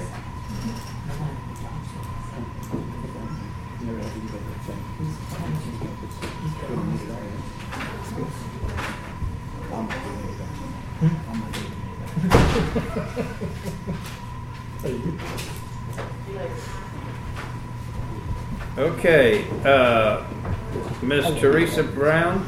Yes, sir. All right, I was just saying, you were out in the hallway, that all of you who come here today, we appreciate the job that you do. And you are next, young lady. Thank you. Representing the Gardena Jansen Animal Shelter. Thank you very much for that, and I want to use my time today to thank you for all that you do and everything that you've all made possible at the animal shelter. So I would like to say thank you to each of you and to our community, and to give an update on the shelter and a brief update on the upcoming renovation for which you granted funds in the fall. So I won't take much of your time.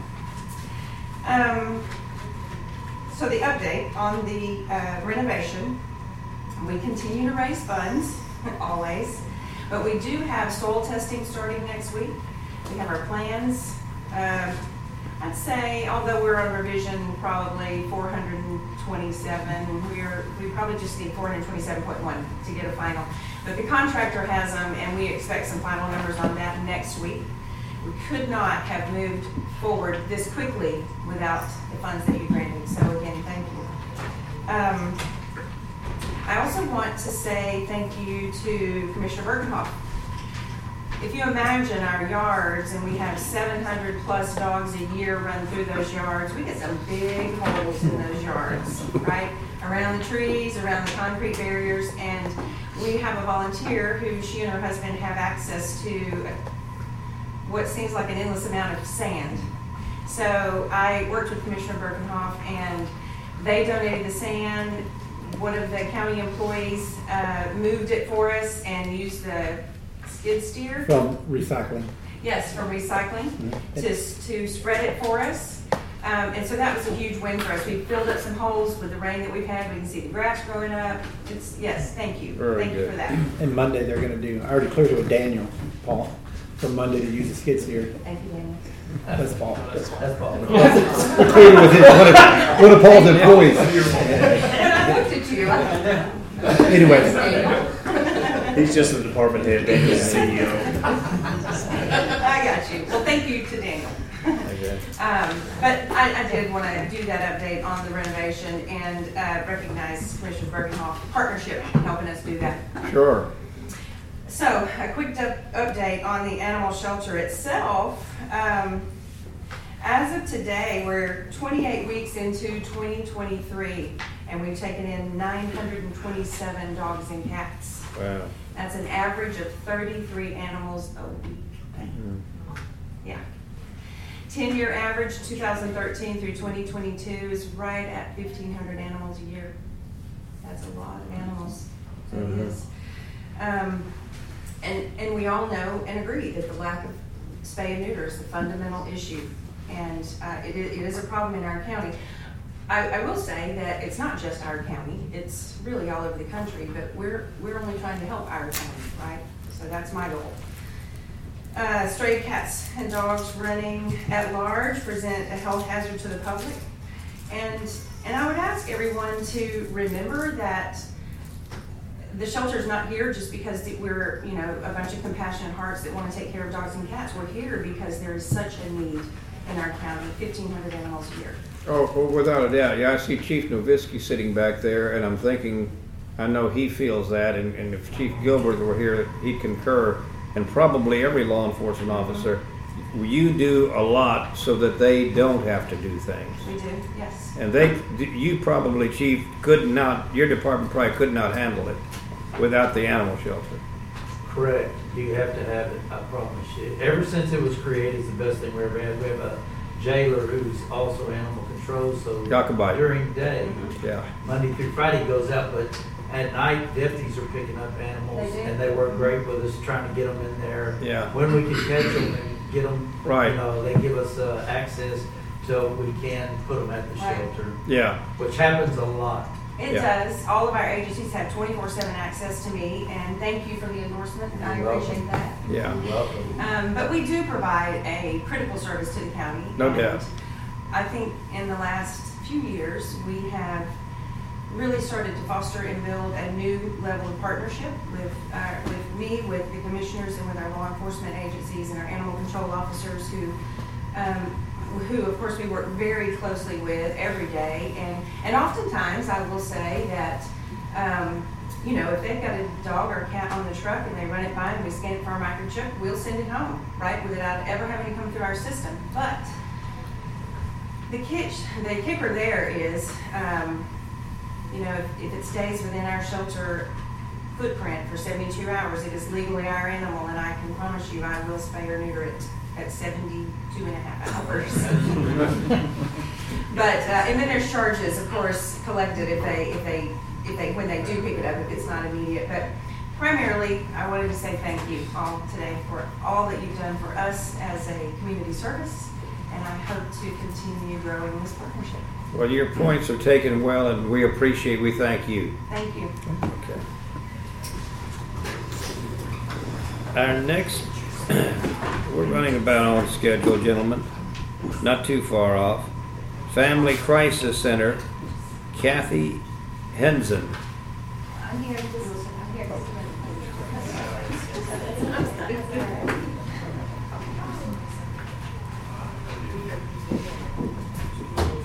Morning. Good morning. Although I've been with the Family Crisis Center for many years, this is my first year in the capacity of the new executive director and being here today. So I appreciate all the many years of service. I remember even many years ago being advocate working in this county. So Sure. I appreciate the service. Sure, you're replacing, or you have replaced Sherry Murphy. I got you. Okay.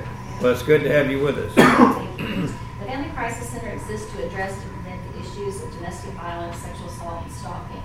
As much as we would like to believe that these rural communities are immune to violence and abuse, it's simply not true. The acts of physical violence, sexual assault, threats, coercion, intimidation, and victims living day to day in fear is an unfortunate reality for some of those living in the rural communities of Fayette County. We're requesting funds to help support portions of one counselor and 3 rural advocate salaries that are not covered by state and federal funding. This is the same amount that we've requested in the past years as well. City and county funding is an important part of our revenue, and we recognize and respect the budget challenges you're facing in meeting everyone's needs. We welcome any level of funding, even if reduced, to continue our work. In FY22, the rural advocates and counselors assisted 42 Fayette County residents with services. Some of this was providing safety planning and crisis and support services in our LaGrange office and the communities around the county. Clients were linked with resources for utility assistance, mental health, housing, benefits, cell phones, and gas cards to help families through their time of crisis. They transported victims from various areas of Fayette County to court and provided accompaniment and emotional support during these hearings.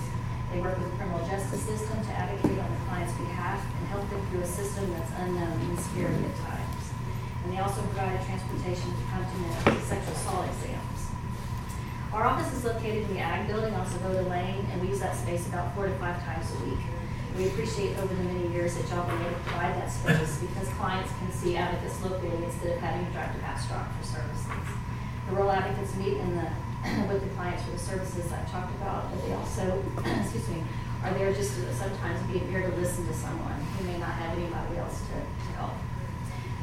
We also provide a space for clients to come in and use the computer to help with job to help do online benefits and job. Because everything's online now, so we provide that space. In addition, we also use that space during the holidays as a local pickup for our clients for Thanksgiving meals and Christmas gifts for their children.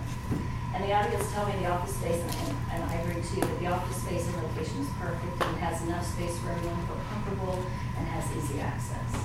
So again, I thank you for your past support and continued support for these violent services. Well, we thank you for what you're doing. Okay. Thank you.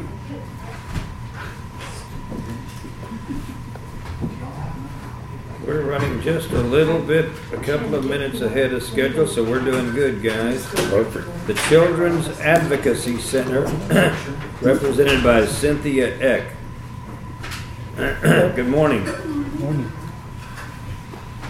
Thank you.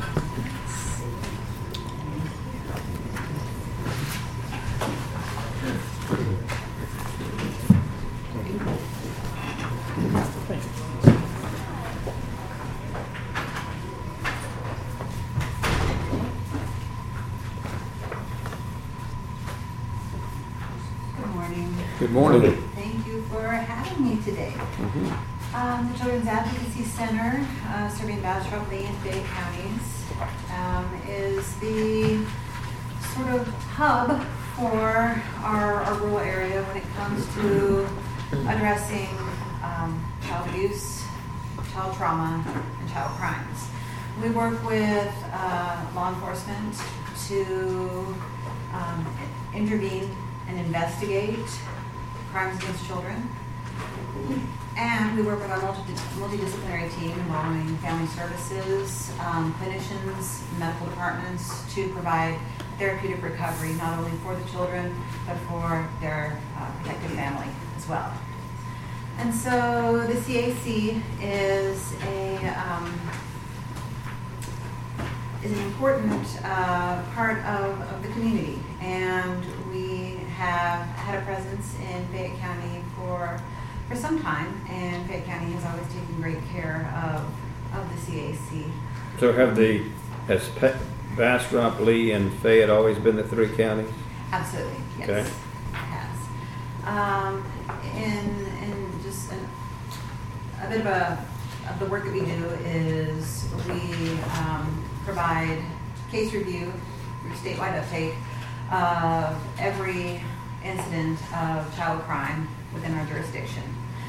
We do forensic interviewing in our neutral location with specially trained individuals who can work with children to help them tell their stories away from emergency rooms, police stations, and multiple individuals that might not know how to hear the story in the way that it needs to be heard to preserve the evidence of the child's story. We provide therapeutic family advocacy services, which helps to navigate the child and their family through the traumatic period that they're going through, as well as provide resources, assistance, just whatever that family needs to mitigate the trauma of the situation of child abuse and start to recover and heal. We offer on-site sexual assault nurse examination, and we're the only place offering that outside of Dell Children's Hospital in our rural communities. We provide group therapy, family therapy, and play therapy for our children for as long as they need it on-site. We also provide community outreach and education.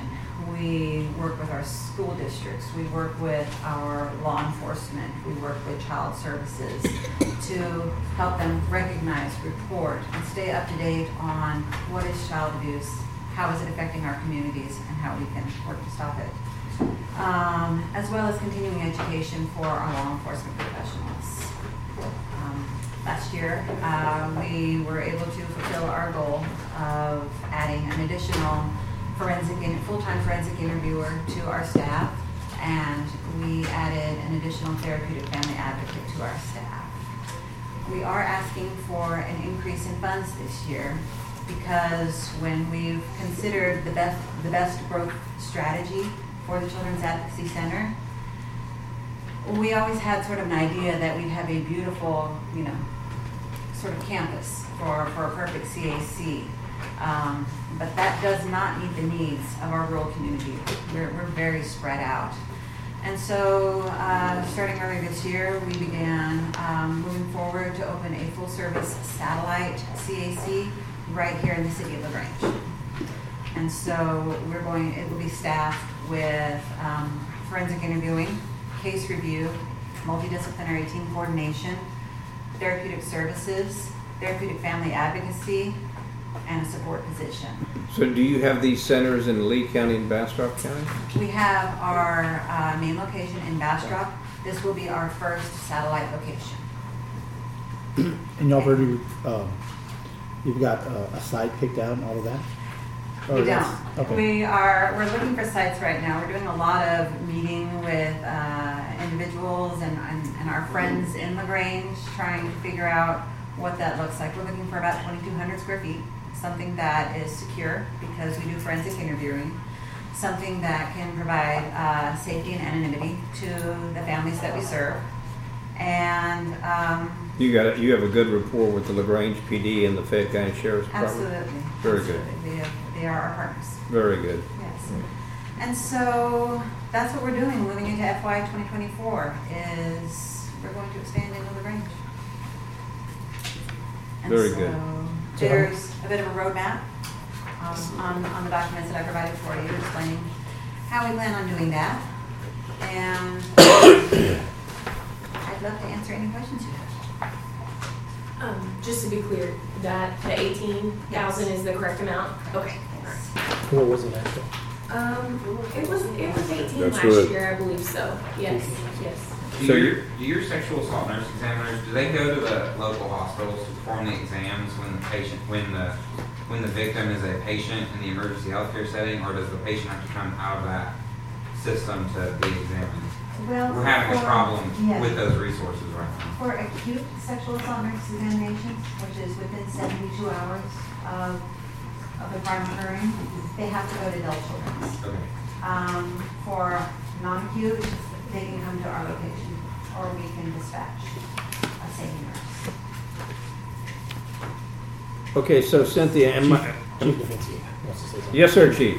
On behalf of the Sheriff's Office, I just want you to know how important their agency is to law enforcement in this county. Doesn't matter where you come from. Child crimes are very serious, and they do the professional counseling. Law enforcement goes there. They have counselors. This is a very serious organization that we support 100%. And I tell you, they become part of our case that in a crime, they're part of that caseload that we go to that takes to court to take care of these perpetrators that do crime against children. I just wanted to say that. Thank y'all for what you do. And I appreciate you adding that, and I'm sure that what the chief says, we echo those. Now, are you asking for 18,000? Yes. Okay. Well, we appreciate you coming here today, and again, thank you so much for what you do. It's very important to us. Thank you. Thank you. Next entity is Youth Family Services. Hello, everybody. Hello, sir. Morning. I have some brochures for you, Spanish as well as English. All Thank right. you.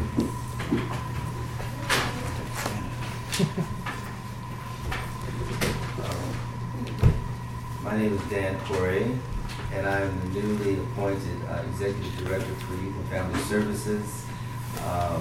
A year ago, almost to the day, I became the Executive Director and took on this awesome labor of love. What we do is we're that component before it gets to all those acute crises systems.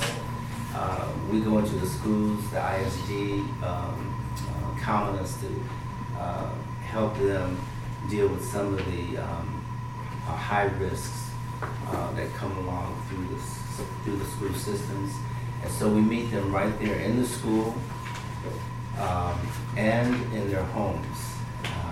And we're thankful to you all because you just help facilitate a center for us at the 750 Camp Street, the old EMS facility. Thank you, Jason Bloom, and also Peggy Schupak. Spoke with her, and she shared with us that she loves the continuation that we're doing here in the city. We've been involved here 30 years plus, Youth and Family Services, serving the families and their youth. What we're doing, we're asking for a continuation of the 10,000 that you've given annually. Wish it was more, but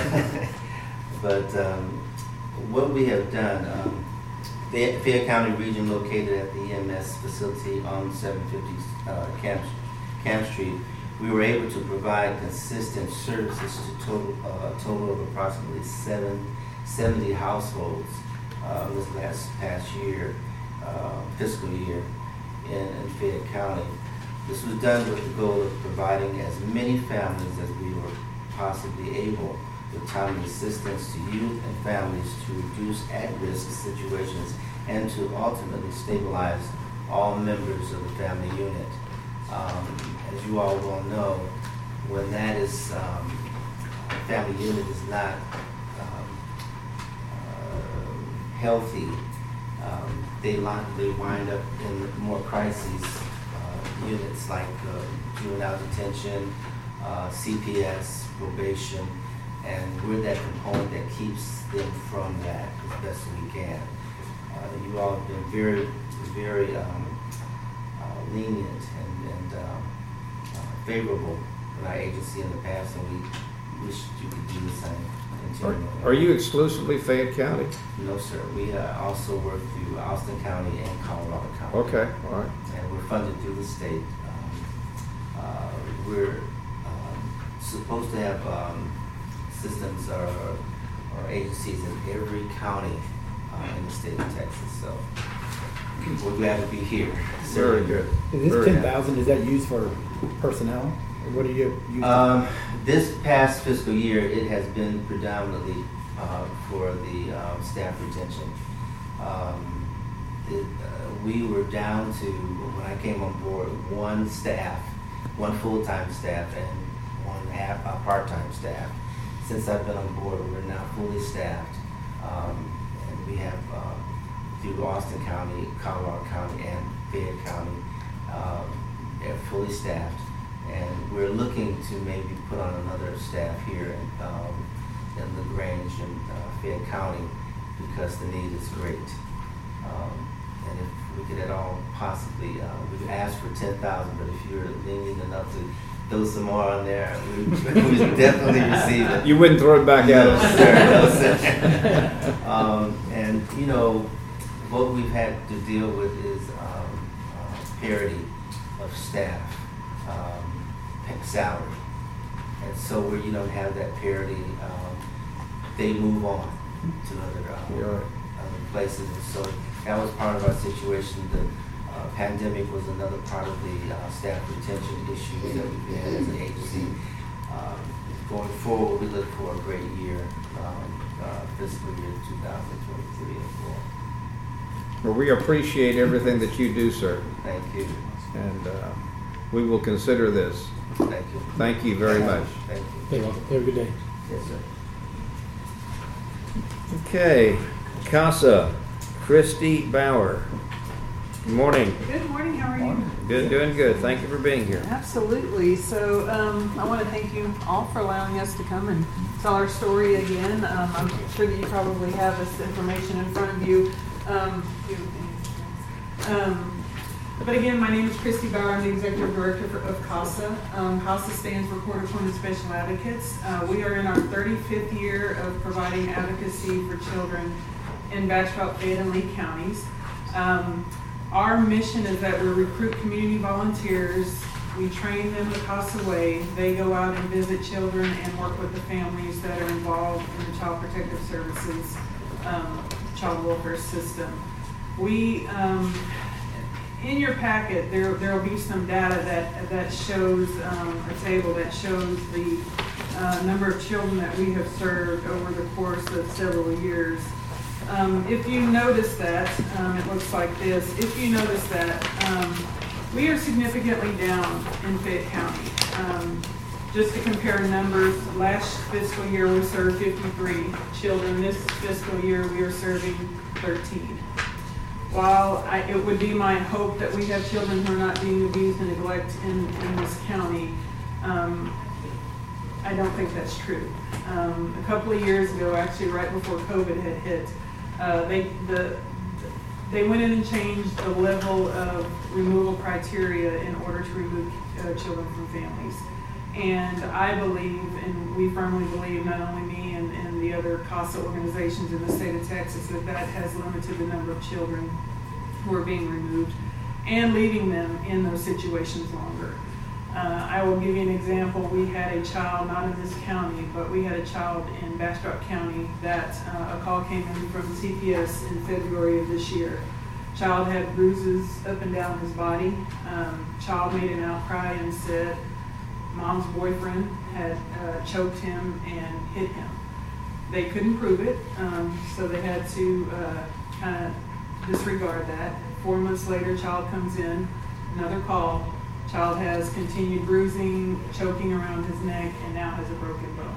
So that level has now removed him, and we're providing services for him and his family. However, because the criteria has been raised, the child was not able to be removed in February. So, like I said, while I would hope that there's not children being removed, being harmed, my fear is that they're still staying in those situations. And so as an organization, we want to prepare ourselves to have volunteers to then be able to serve those kids. A trend is that once school goes back, we'll start to see some intakes being called in. I would anticipate that August, September timeframe, when kids go back, they start to make outcries to their teachers.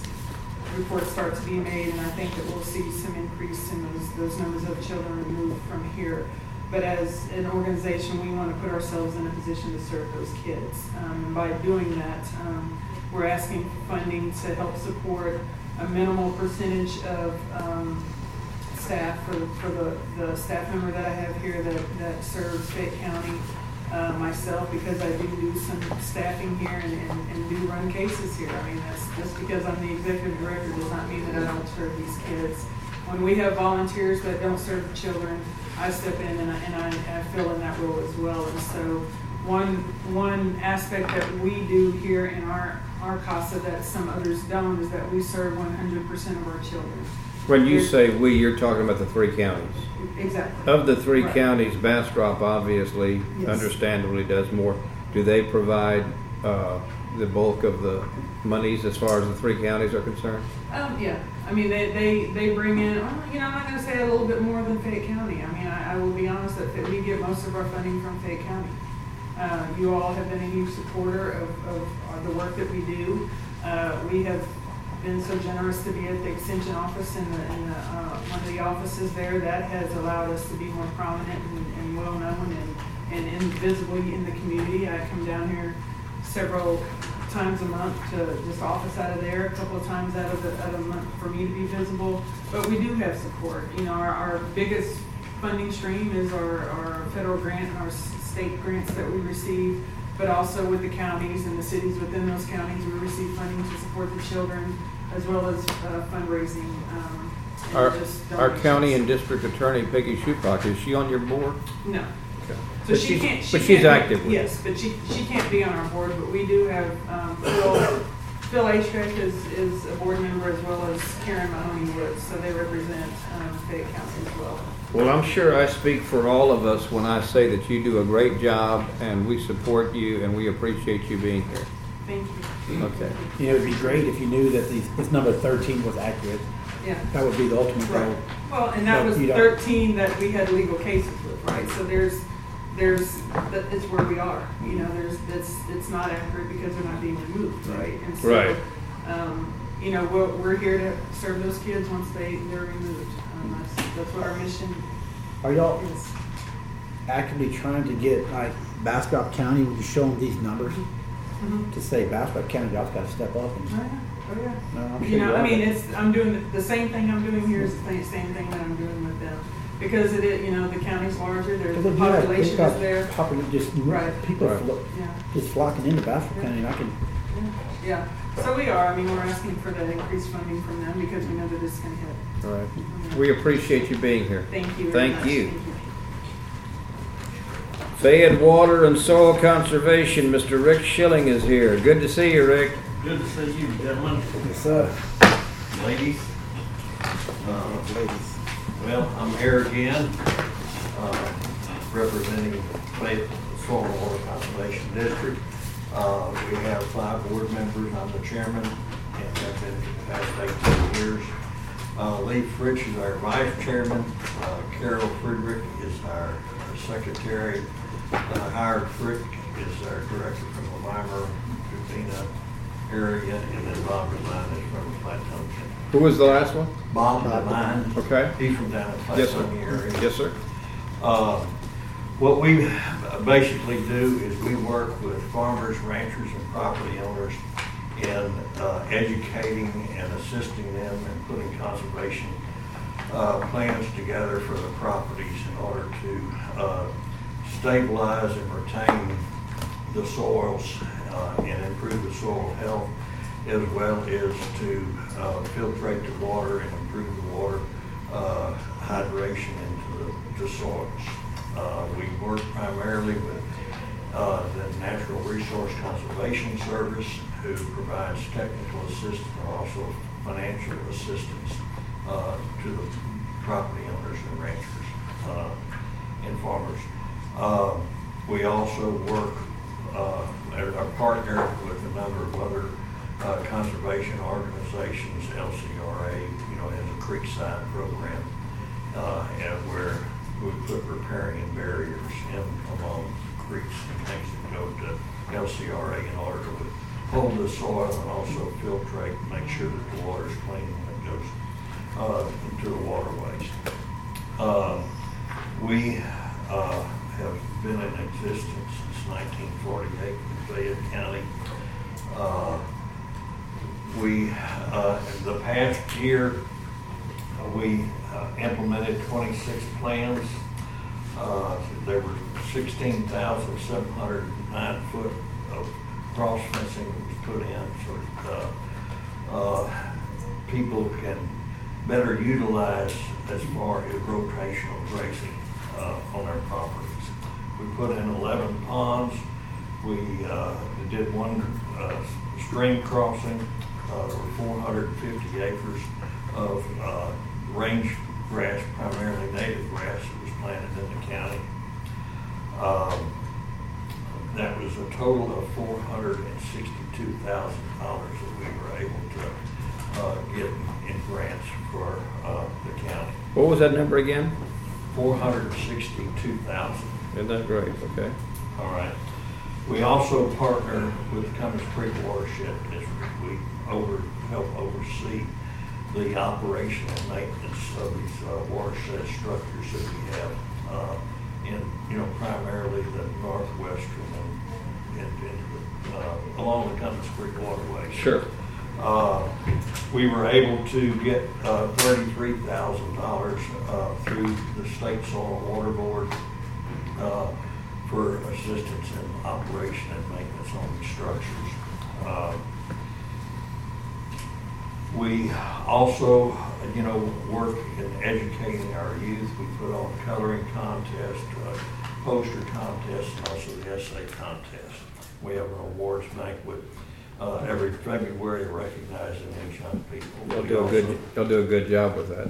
We also participate with the Farm Bureau, the fair, in having booths and also educating our young people. As we've implemented a tree planting program with the schools, and we're providing the trees. And it was my idea that as kindergartners or elementary school kids plant this tree, when they graduate from high school, they can see sure how it's grown and blossomed. Sure.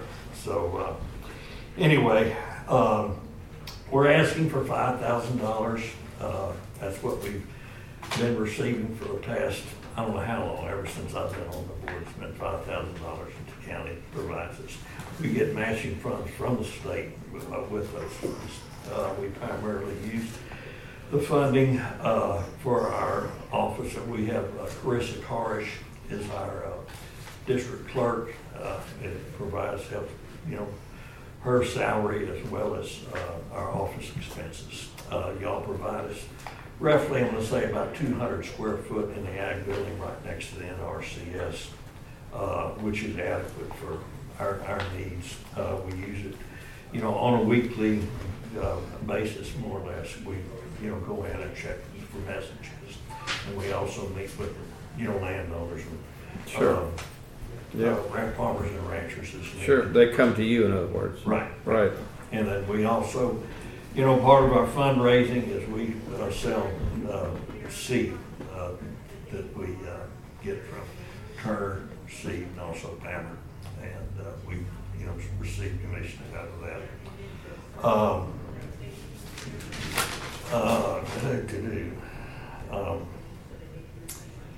Anyway, that's. Well, I think I speak for everybody here. We can visualize, we can see the results of what you do through the course of the year, and you and your group do a heck of a job, and we appreciate everything you do for the county, and we're going to consider this. Okay. I think a lot of times people overlook, they know the importance of water, they don't think about the land.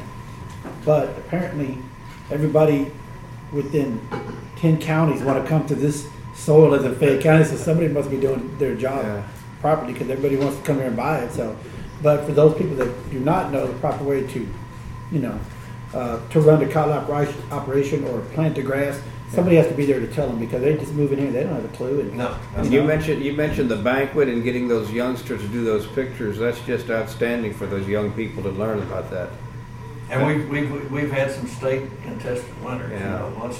Once we're an area, the state's divided up into 5 different areas as far as conservation districts are concerned, and we're in area 3, which basically runs from this side of Houston all the way over to Laredo and from here on south. Big area.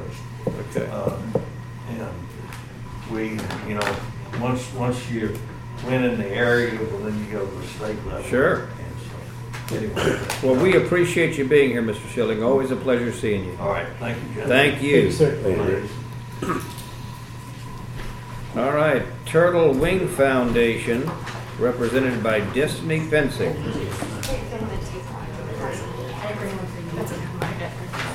Were you here earlier when we were talking about the cemetery and cistern and the correct pronunciation of Pensick? No, but I do get corrected on my last name by different people all the time. Would you say it's Pensick? I say Pinchick. People around here say Pensick, but then I got corrected by a 91-year-old Czech man in Monte. I go with him. That said it's Sinchik. There's no P. The S isn't silent. It's Sinchik. Okay. So that's what he corrected me on that. Okay, great. Well, it's good to have you here, Yes, Destiny. yes. I'll say good to have you, Destiny. Yes, thank you. Yeah, it'll be changing in November, so let's just stick with the last name. Okay. Yes, my name is Destiny. I'll just say that. I am the executive director for Turtle Wing Foundation. I've provided you guys with the letter that we submitted for the request, and then our annual report from this last year. The numbers on that letter of request, as well as the paper attached to that, are the updated numbers as far as this year. We help children and their families with learning challenges find the resources in our communities, but also help them pay for those resources. We are there's some misconception that we're just autism. It is all learning disabilities, from dyslexia to autism to Down syndrome to behavioral issues and anything in between. We do not necessarily discriminate when it comes to a challenge that affects a child's ability to learn and grow. So when we started, Deanne herself had her son Jack, who's on the front of that, who had high functioning autism. And she was one of those parents that we all know and love of, as soon as they got that diagnosis, it was, what can I do to get the services for my child? What she noticed, though, is she was having to travel to Houston, Austin, San Antonio to receive services like speech therapy, social skills work, tutoring. He struggled in school. So you're taking a child out of school or out of their everyday life to travel an hour, hour and a half, or 2 hours in Austin and Houston traffic to receive those services, to come back. So they miss a half a day of school. Mom and dad miss a half a day of work. They spend the money on gas. They were your average middle-class family, and it took a financial toll on them, even with insurance coverage.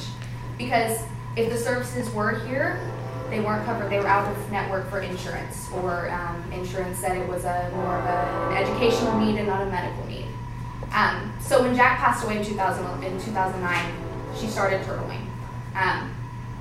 There are so many wonderful providers in our communities and in our small area that we are blessed to have, whether that's speech therapy, physical therapy, tutoring, the theater, all skills, whether it's therapeutic, educational, or recreational. Turtle Wing works to partner with those so that they are not having to turn children away just because of their financial capabilities as a family. So if you'll look at the sheets, just in Fayette County, these are not necessarily Fayette County residents, so this number grows. But these are the ones performing services in Fayette County. So, and they're what Turtle Wing has directly funded. So what we do is we work to bring that cost down to a typical copay. So instead of a parent paying $100 for a session of speech therapy, the provider works with them to see what can you afford to come, and Turtle Wing covers the rest. So an unintentional positive in it that Deanne didn't think about when she started the foundation is the actual ability to grow the providers. Providers are not having to turn down those funds. They're not having to take less funds because they bill Turtle Wing at the end of the month for that $80 if the family can only afford $20. So that's kind of the gist of mostly what we do. We rely on community partners. We rely on the doers, and we will be the funders for it. We are a 501c3 organization.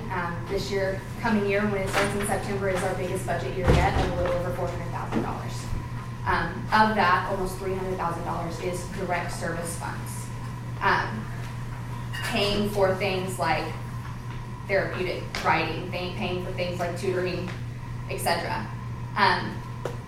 A big part of what we do happens in Fayette County. We have wonderful providers in Fayette County, and we want to continue to grow that. Last year, our number of direct serve was around 245. This year, our fiscal year isn't even over, and we're at 290. So the services are growing, and we did that, fund the services with less money, because we had a small budget cut due to pandemic outcries and everything that affects individual giving, business sponsorships. Sure. We try to build that sustainability, and I wrote something about it at the end of, we take what we can get because our budget is zeroed out every year. We work in the year. So our budget for $400,000 that starts in September, I am working to gain that $400,000 during that year so that we don't have to take away from our providers and those services can still be taken. Well, I'm familiar when you first began, and y'all have done. It's hard to believe it's been this many years already, but y'all do a fantastic job. Y'all got a great name in the community, as all of the people who have been here today, and we're behind you 100%. We appreciate you coming here. Thank you. I appreciate you guys. Okay, thank you. All right, gentlemen. Next item is next entity is the Navidad Valley Community Communications. The director, Ms. Cindy Villarreal, said that she apologizes. She's in the doctor's office today because she is sick, and she will try to be scheduled at the next Commissioner's Court to give her presentation. Very good. All right, so we will go to Habitat for Humanity, Kenny Couch. How are y'all doing today? Well, you timed that good, didn't you? It worked out well. I showed up just in time to send y'all off to lunch early, hopefully. Did y'all get my presentation? I brought a little copy, just that way y'all can take it with you if you need it. So we've been around since 2004. We built our first home in 2007, and since then we've made the dream of homeownership a reality for 9 families here in Fayette County. We're working on our 10th. And as y'all know, construction costs are lower than they've been in decades, right? It's getting rough. I mean, I almost cry when I buy caulk. It's just getting rough. We're always looking for more funding, not only to continue doing what we've traditionally done, but we're growing our organization as well. We started a repair program. We just completed our 2nd repair project in Schulenburg. That's where we go in and work with someone who already owns a home that isn't necessarily a good candidate for us building a brand new one from the ground up. Our first client was a 98-year-old single woman who she was living in the house her parents had purchased when they moved to Fayette County. Hadn't been repaired in years. We were able to go in with about 15, 20 guys, and I mean, that whole block looks different now because there's a fresh painted house, new siding, new windows. It's been insulated, so her cost of living monthly's gone down. We happened to be there when the freeze came through, so it busted all their pipes. We were able to scurry under there the next day and get things set up.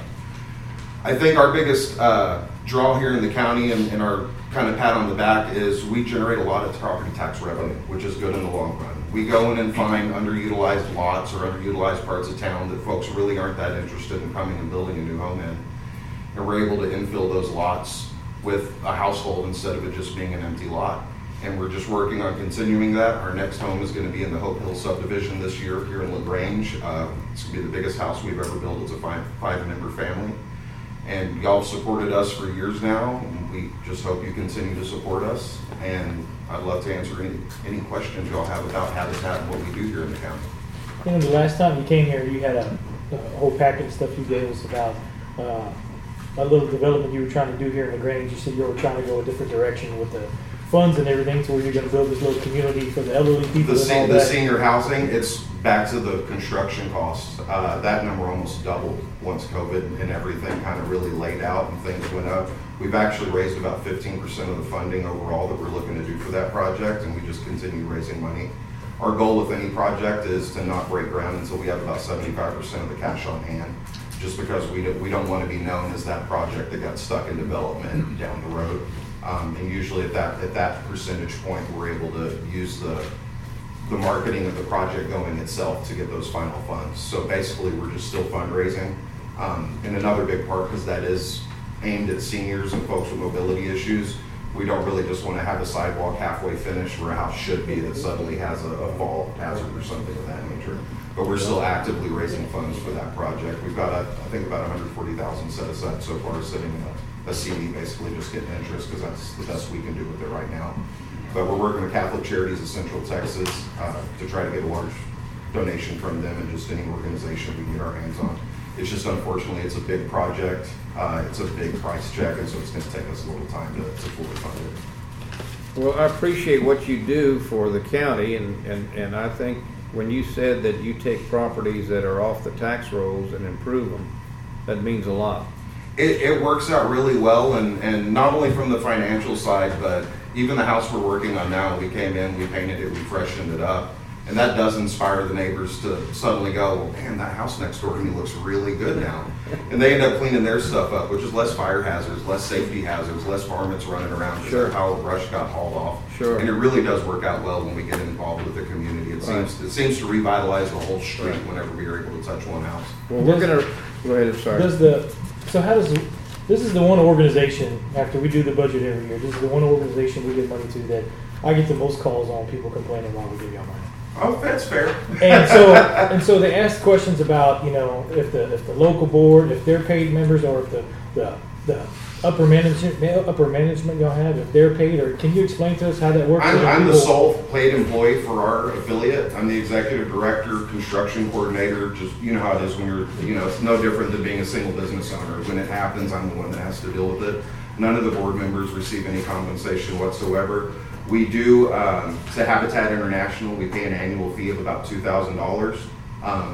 And really, I could say, as much as I hate writing the check, they've got much more expensive lawyers than I do that can send me an annual, here's what's changing in the federal lending laws this year, and things of that nature. So it's, much as I hate writing checks that aren't for material, it's a good check to write. It gets me a lot of resources that I don't think we'd ever be able to utilize on our own. So then all the money you get stays here locally in Fayette County? It doesn't go anywhere else? No. And well, there's another, we send about 1,000 years, we call it a tithe, and that's where we send a little bit of the money we've raised. Usually it's $1,000, $1,500, and we send that to another community to help support their efforts. Well, we appreciate what you do. We appreciate you being here today. Vice President. Yeah. Oh yeah, we don't pay them nothing. One of the biggest, another thing that we didn't touch on, but if anyone gets a chance, the first Saturday of every month, Habitat has a wholesale shop very similar to like Second Chance in LaGrange, but it's more based off of, which is also service in itself, because a lot of people, they start projects at home and stuff, and then all of a sudden they have, for them it's waste. A lot of times Habitat will take that in, resell it, sell it to people, so it's affordable, and then they can use it on projects. It's less stuff going to the recycling center in landfills, or just getting thrown or burned or trashed. The repair program does have some criteria, so it is geared toward folks who cannot otherwise afford to fund that, which a lot of times is going to be somebody, you know, I mean, we have a lot of elderly people. It's usually somebody who's elderly, you know, their house has fallen in ill repair, they can't afford to do it. So that's another way we found to fit in to build volunteers, but also to continue to make an impact, because there is, no matter what, because of fundraising, going to be time between full home builds. So this is a way to continue services to impact our community in little, well, I say little ways, but it's in a big way, continuously throughout the year. How do you pick which homes, like in Schulenburg, some of the homes I've did over the past years, how do you pick which homes? We do an open application, usually for about a month or two. Everybody sends in what they have. We do home visits. We just basically use a little matrix that we've designed to figure out who's the worst off. You know, it's terrible being 28 and living in a junky house, but it's even worse when you're 36 with 2 kids. And so that person's going to get a higher priority. Miss Rose was the first one we helped. Like I said, she was a single elderly woman, and then the one we just finishing up right now is a single mother, 2 daughters, takes care of her elderly mother, and the homeowner actually lost her leg about a year and a half ago to diabetes, so she's had issues with employment and things of that nature. So it was a very easy pick from our group that this is the house we need to do. And a lot of times too, it just depends on the level of need. I've had some folks that want us to come and clean up some nice flooring for them, and it's like, that's really not what we do. When LaTanya called us, she had hired a sheetrocker to come in and fix her ceiling. He bought all the material, ran with the labor money, and left about 80 sheets of sheetrock on her back wall on a house built in the 40s. And by the time we got there, it sunk about 2.5 feet into the ground. Luckily, it was built just junky enough that the wall actually separated from the floor joist, so it didn't rip the whole building with it. In hindsight, you know, who would have thought those little nails would end up serving a good purpose? But I mean, we had to go in there with a skid steer and pick the entire back of the house up. She'd literally gotten stuck in her house in a wheelchair. It was such a steep pitch that she couldn't roll herself out. She had to get out of her wheelchair and crawl out. And we can get you a copy. I can give you a copy of that rubric that we. Oh yeah, absolutely. We basically made that to try to have really a way that we're just not thinking, oh, I like this person, let's help them out. Yeah, well, that's the same way we do our home selections. We actually have an entire committee that none of them are on the board, and they're the ones who go through and kind of do the same system to pick who does the ownership part of it. I got you. Yeah. And the I'll call it the thrift store. I mean, it's a great idea. You're doing something and you got an old door, and you hate to throw it away because it's still good. Yeah. So it sits there, you never use it. Now you got somebody to give it to you. Yeah. I will welcome anyone to come volunteer at that, but if you come volunteer, you're probably going to end up buying something. Yeah. Because I have lost money. I'm about $400 in. Well, Mr. Couch, we appreciate you being here. We appreciate what you do, and thank you for coming here today. Absolutely. Thank y'all. We appreciate the support. Sure. All right, gentlemen, if we're not going to take a break, and I'd say we continue, right? Yes, sir. We're going to go to individual department heads, and the gentleman who was just talking as a board, as a board member. The gentleman that was just talking as a board member of. Want the rest of you? Yeah. Okay, let's go. No, let's continue. Let's keep going. Okay. Yeah, keep going, sir. Yeah. Sit down. All right, at this point, I'm going to tell all department heads that we're going to start off with JP1, Mr. Judge Hartman. But at this point, we're just going to have an open general discussion. No decisions will be made at this time. We just want to hear overall what you are requesting in your budget. So we will start with Judge Hartman on JP1. Okay, I submitted, this was submitted June 6th originally. Out of respect to the public, I think it's probably most appropriate for me to just go ahead and read this so everybody has the same information. So basically, extra, what I am requesting, I'm requesting an additional full-time clerk position to replace my part-time assistant clerk. I'm going to brag on him for just a second. Brendan Gilbreth, my current part-time clerk, will be leaving his position to begin law school at Texas Tech University. And hopefully will find his way back to Fayette County one day. Given this positive transition, I believe now is the best time to explore this option. I'm requesting to replace his position with a full-time clerk who will serve in a dual-purpose role. This clerk's primary role will be to serve as Fayette County's pre-trial service manager. This means they will manage pre-trial bond conditions set by all magistrates in Fayette County. Basically, they'll manage bond conditions set by all 4 JPs. Some common bond conditions include ignition interlock devices, electronic monitoring, drug testing, substance abuse treatment, mental health supervision, GPS monitoring, and SCRAM devices, which is a continuous alcohol monitoring device. Having a point person to manage these conditions will improve the overall effectiveness of these conditions and ensure compliance by defendants. I believe this position will immediately improve the safety of Fayette County residents. I believe this is a worthy investment for the future of Fayette County. As technology and laws around bond continue to evolve, I believe there will be a continued focus on utilizing bond conditions. There is not enough of a caseload to justify pretrial services as a separate office or full-time position. Therefore, this clerk will serve also as a justice court clerk. Its major advantage to someone in these positions is to have someone available full-time for both of these functions. This is why I believe a dual position is the perfect solution. The position is based off a model that is utilized by Lee County. I've met with Judge Danita Smith, Lee County Precinct 4, and her clerk, who serves in a similar position numerous times, to build this ideal. I believe finding a proven model is the best guide when forming a new position. This position does have a financial advantage worth considering. Under Article 17441, Section D, Code of Criminal Procedure, the magistrate may appoint a monitoring agency and set a fee of no more than $10 to go to that agency each month that verifies installation of an ignition interlock device or provides monitoring service. Collection of these fees can help offset the cost of this position. In closing, I believe this position is a worthwhile investment because it improves the overall safety and general welfare of Fayette County residents by better utilization and monitoring of pretrial bond conditions. So I'm happy to answer any specific questions about that. So if what I'm hearing you, Judge, is you'd like to go from you currently have one full-time, one part-time. You'd like to go to two full-time. Yes, sir. And so just on current work duty, it works with the one full and one part-time, but adding this extra dynamic of having someone to take over, monitor all bond conditions, that's also basically the trend. Having one point person for all that will help because they can build. It's a lot of outside vendors who do like the ignition interlock devices, GPS monitoring, all that. If you have one person who's the point person, there's a lot more continuity, which just makes it overall more successful. Sure. Have you spoken with the other JPs about this position? Okay. Yes.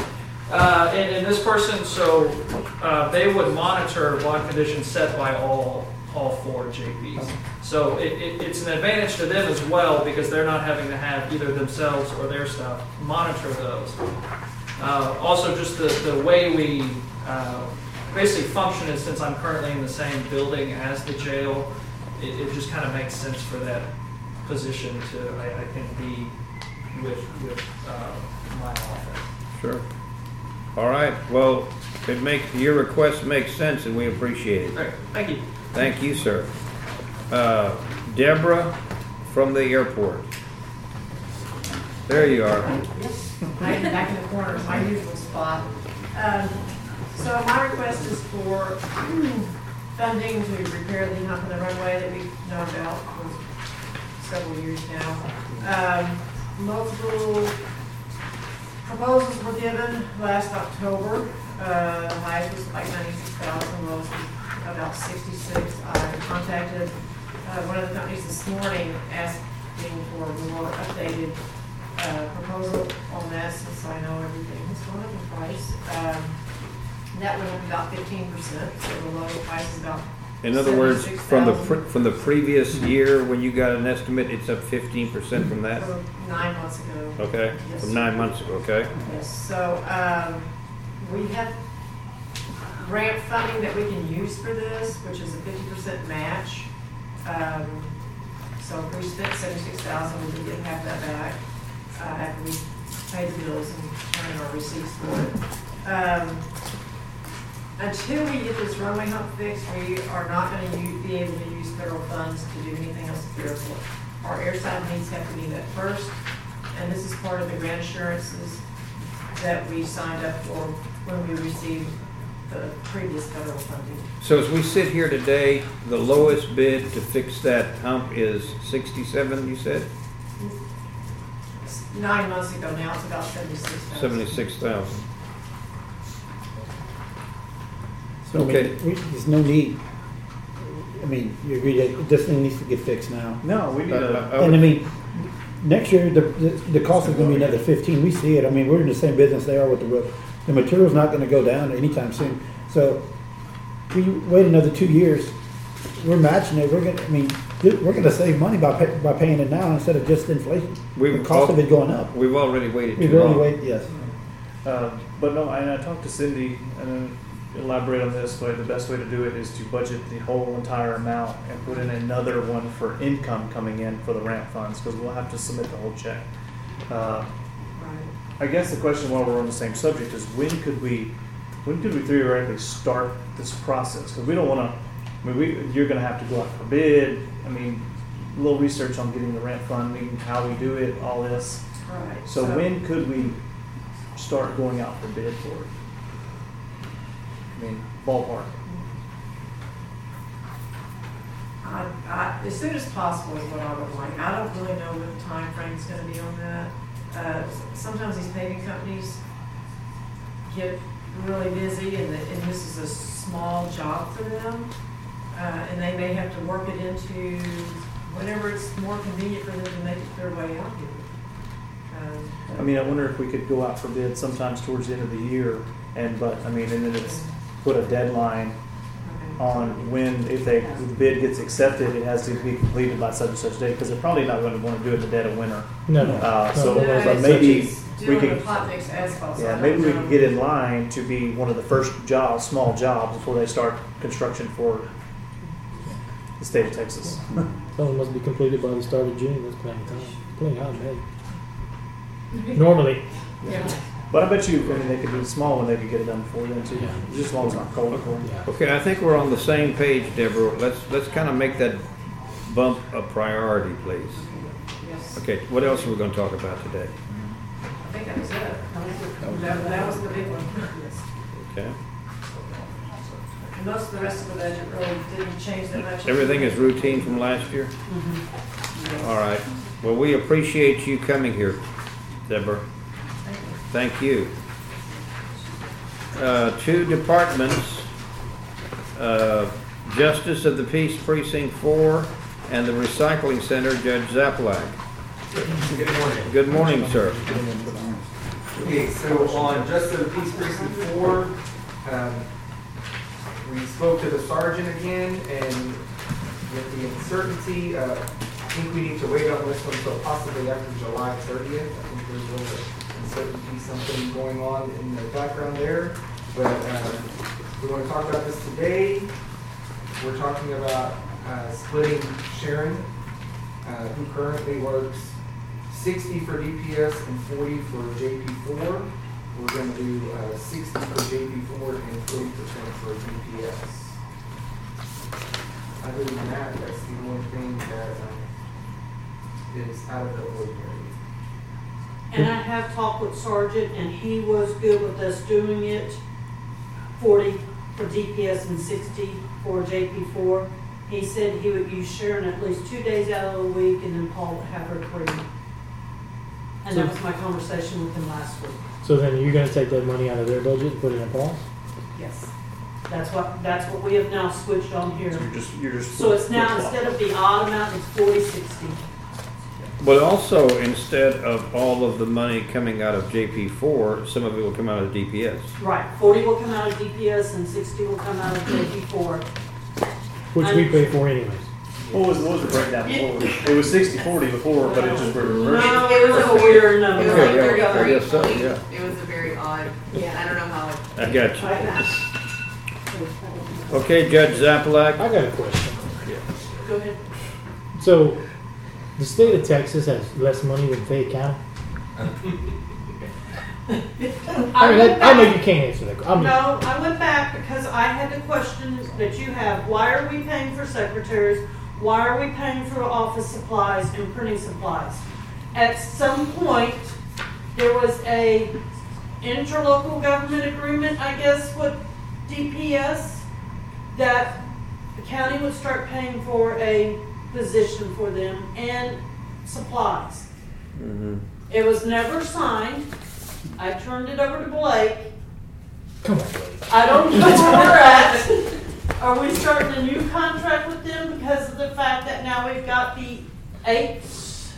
They're supposed to be working on an interlocal agreement. Okay. This has been working some time, which, I mean, the state of Texas doesn't move fast.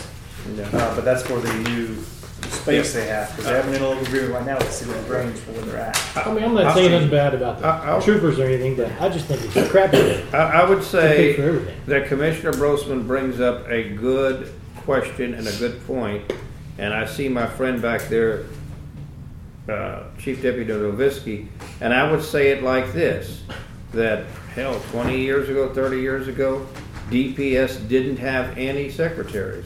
And one day the Commissioner's Court said, let's give that person a secretary, and they were paid by the county.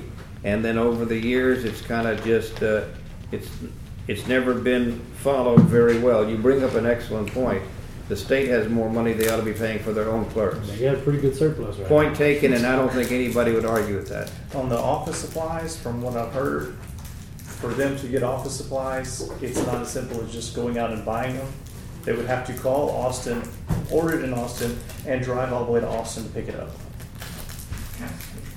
And I did do that for the gloves we received that time for the county. I went to Austin and picked up 4 boxes of gloves. That was a trip well spent, I think. Okay, well, Judge Zaplak, stay on top of that with the CBS. You want to talk about the recycling, sir? Absolutely.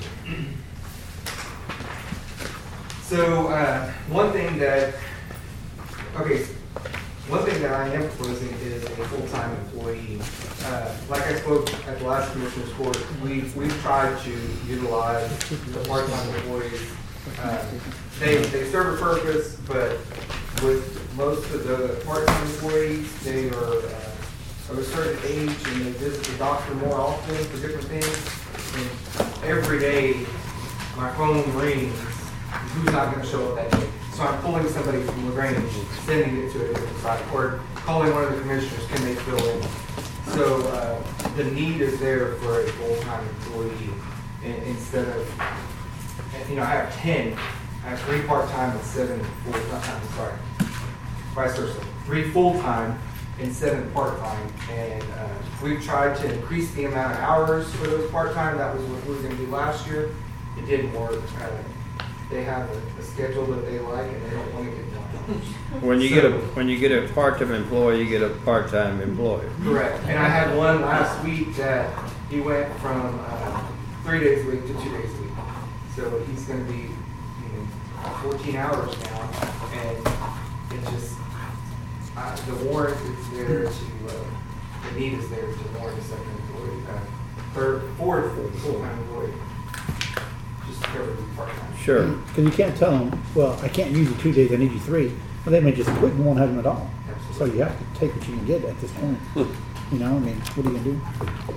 So that is the request I have. Other than that, if you look under, I mentioned this last time, other disposal and solid waste disposal, we just put some numbers there because of the brush grinding expense and so other disposal is $115,000. So I budgeted roughly $95,000 for brush grinding for 2024. And then the other expense is chemical and paint disposal for the county. And so that needs to be done twice a year. That is something that hasn't been done twice a year. Well, what if we tell the residents of Fayette County, starting this day, for 6 months, we're not going to take any brush? Just we won't take it. Is most of the brush locally, or is it like say from my precinct? Do you get some from my precinct, or am I too far out? No, I've seen when I used to go down 237, 3 times a week to the yards out there. I've seen trailers coming into the recycling from routes. What if I decided that I was going to take brush at my location in Warrenton? Would that be enough to impact anything? So permitted. Because I have a facility on that site. Are we going to run into the same problem? Yeah, you're going to have the same thing happen here. But hold on a second. Let me stop a second. his response is that they're coming still from his precinct, right? They're coming from all over the county. It's But not outside the county. no, we cracked down on that quite a bit. Good. I'm not going to say it's 100%, not out of the county, but I think we've solved that problem. Isn't that old answer over there? No. I mean, I'm just If saying. we open up a second one and we don't have to. Okay, let's go back to Mr. Burke. What if we just told them we can't afford it? It costs us too much to take out brush. I We just can't thought if take each it. What precinct are we had gonna a, do? if a precinct had a place where we could collect a lot of this brush so it doesn't come to the recycle center, that would have to cut down on what you're taking in there. It almost just, if it was already manned, it'd be fine. If you had to man it, then you're stuck with, you're better what do you off. want us to Well, do out with there it? it'd be 3 days. I mean, what do we do with it? if we Mr. collect Burnson it? wants to be recognized. Is it unreasonable to keep raising the rates? No. No. I mean, we haven't raised the $5 truck rate ever.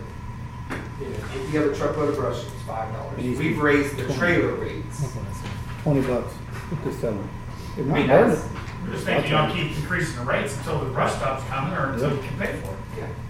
That's the only choice. I mean, you look at the price of I mean, you don't make hardly anything on the mulch on selling it, but the increased cost for the grinding has gone up. I mean, when I started 10, 11 years ago, it was $20-some thousand. Yeah. I mean, Because to me, it seems like a lot of this is coming from these contractors that go trim trees and so forth. And if I had a location out there, an old abandoned gravel pit, and they would tell me, hey, Luke, I took 2 loads out there, I owe you for them 2 or something, and then once a year I push it up with my dozer and burn it in the wintertime. It would take a big load off of that. I mean, if we all would. I know other counties do burn the brush. Right. We're in that situation where we don't have that option. I mean, I have a gravel pit now to where we haul our brush to and haul it there, and then when the time is right, we dispose of it. Well, let me say this, that there's a lot of things to be discussed on this. I would say that I would like to propose that we push this and make it an agenda item, maybe not necessarily next meeting, but in some future meeting, because it seems to me like a lot of good points have been made here, including Mr. Burnson. Just keep charging more money and eventually you won't have the problem. Absolutely. I think if we put it open in a public session, that you might get some good feedback on that. Okay, now Raising the price. let's go back to your budget, your thoughts on your budget, your requests, so forth.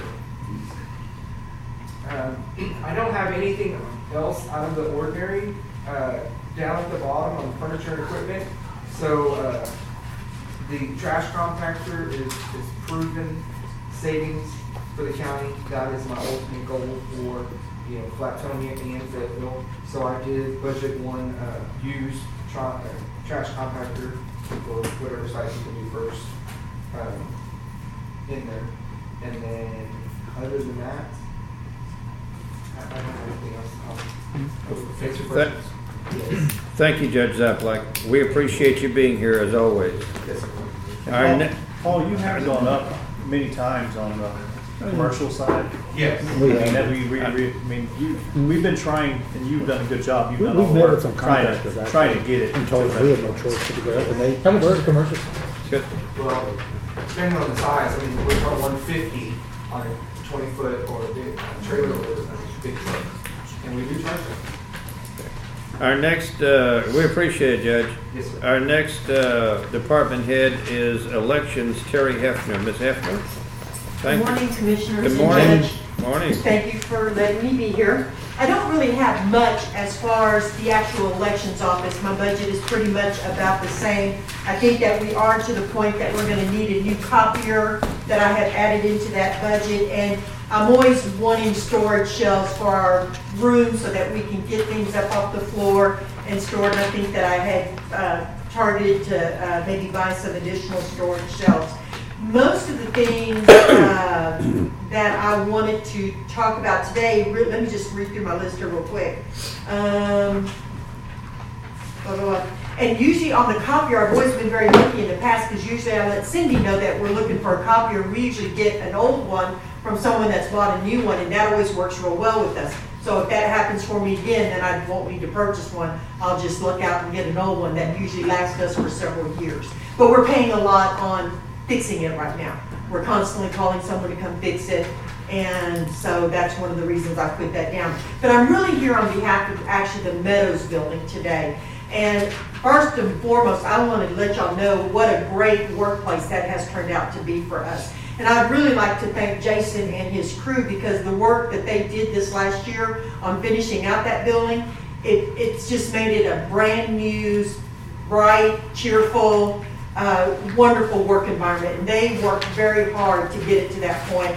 And I'd also like to thank Nicky Hebelka for the work he did on the floors, because he did a fantastic job. I wish they'd have done our side. I was very jealous of how they worked on that side. I wish they'd have been able to do our side. But it's a really nice facility. But if you were to ask me the final things that need to be done to that building to make it to where it will be set for several years, number one is there's public bathrooms in there that need to be redone. One of the first things that created concern for me is that apparently there's a lot of graffiti in those bathrooms. We have young kids coming in there, and there wasn't very pleasant graffiti. Well, that's paint, and I think Stephen painted it, but it just really needs to come in and have new fixtures and paint.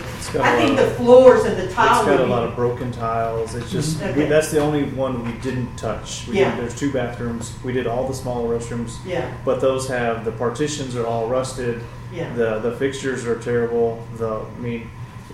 There's some hand dryers that are stacked on top of each other. We don't really know why. Yeah. But it just needs a gut job to start over. Yeah. And to me, that would be, they're not very large areas, but they would be for the public. They're really not staff bathrooms. They'd be for the public bathrooms. And secondly, I had originally put an air conditioning unit on there because our side is fine, but on the other side, apparently they're having difficulties with their air conditioning. Well, Stephen's been working with somebody, I don't remember who he's working with, Stephen Sveck, and they had determined, well, maybe we don't need it. Maybe it's just the registers and stuff. Well, then today when I was walking in, he made a comment to me that he thinks we might need an air conditioner. It's just something I don't really know the details about, but I think it'd be worth talking to Stephen to see if that's something, and maybe it can last another year and it's something we could look at a year from now. But I do know that I think Jason and Stephen have been getting a lot of phone calls from DPS and from WIC about the temperature in their building. Our side, we're fine. Our registers and everything are good. It's really just on that one side of the building. And the other thing is to get that back parking lot paved. That's an ADA issue for me with voters. Voters are not expected to travel across gravel to get to a place to vote. So to me, I really need to get that parking lot paved so that ADA, for ADA reasons, will be in compliance. And then to me, I'm done with that building. I think it'll be optimum. We love working there. We love the room we have. We love the neighbors we have. It's a wonderful working environment. It's the only things I see that need to be done. Let me say this to you, and I know you will, but when you come across that graffiti in the restrooms, please get Stephen there as soon as possible. He did already. He's already painted it. Very good. And there's nothing to say that once we paint it that it won't happen. Understood. Again. But when it does, get it taken care of right away. We got some fun neighbors next door that keep us at our windows looking out quite a bit, but not Jason and his group. Of course, we watch them too, Do you have enough cameras there? Oh, yeah. Cameras? As far as for what I'm doing, yes. Now, those cameras really are only on my side of the building. There's none on really the side for DPS and WIC. So most of the cameras in that building are just in my area and on the external parts of the building that we can see. But the cameras have been really great. They're really good, and I do think people are aware that they're there. We have one on the mailbox, so we can always make sure that the mailbox is not being tampered We with. looked into getting some more, but the price to add more, because you'd have to take it a whole other system, because we're going to get one for DPS to do their side, and get some mag locks. But I mean, even Sergeant Banta said, no, it's too much money. I mean, it was very costly. Yeah. Is the parking lot, is that something y'all would try to tackle? What I would suggest is overlaying hot mix, because I mean it would be everybody turning. It's not a straight shot. I mean, it'd be constantly turning. I mean, we have 18-wheelers going in there every day, over half of it. The square footage is 25,000 square feet for the whole thing in the back, which would do the back area where carts is, so we put them back on a level surface, and then the driveway on the far side of the building to go in, because that's just been gravel the whole time. The east side, which Ballpark figure, it'd be about $56,000, but it would last for a good while. The thing is, I mean, if it's, you don't want to chip seal if somebody's out there walking or trying to push a wheelchair. You need hot mix surface, not just chip seal. I think. But, Well, we appreciate what you do, Terry. We appreciate you being here today. Thank you very much. Thank you. What I've got down scheduled, it says at noon, Sally and Scott Extension. Are they here? Cindy is I just working texted on them, that. but I can tell you what they are looking at. Okay. If y'all were looking on section where it says extension service, they've got, and she gave me 2 more this morning, 4 different quotes on replacing the truck that they currently have. The truck that they currently have has over, I think she said 180,000 miles. And they're weary about taking it long distance. Let me see, 127,000. Sorry. It just broke in. And they're currently worried about taking it places. They got a quote on it for a trade-in of about $6,500. And so they have gone out to look at different vehicles. They're looking at a Chevy Traverse, a Buick Enclave, and another different Buick Enclave, and then a GMC Sierra truck. Well, let me see if I got what they're telling you. What they're telling you is they want a new vehicle because their old vehicle has a lot of miles on it. Yes. Well, that does. I mean, do they have problems with it? They don't have problems, but they do travel. I mean, this truck goes all over the state of Texas. I mean, it's not. I am willing to buy that truck from them because I mean we need just a half-ton truck around here. It'd be a lot safer. they travel from different conventions. I mean, and it's hauling kids around. They do the haul kids around. They went to Edna just the other day, and they had to get a van from somewhere to take because they took a load of kids to a camp, leadership camp in Edna. So they do travel a lot with it. Okay, so go ahead. Go ahead, Cindy. And the other, they're looking at the passenger. I think the ones that they were looking at were like 4 to 7 passengers. I think she's trying to go for one that does have more passenger room, but that's the main thing that they're asking for. Sometime we're gonna have to think about replacing that van.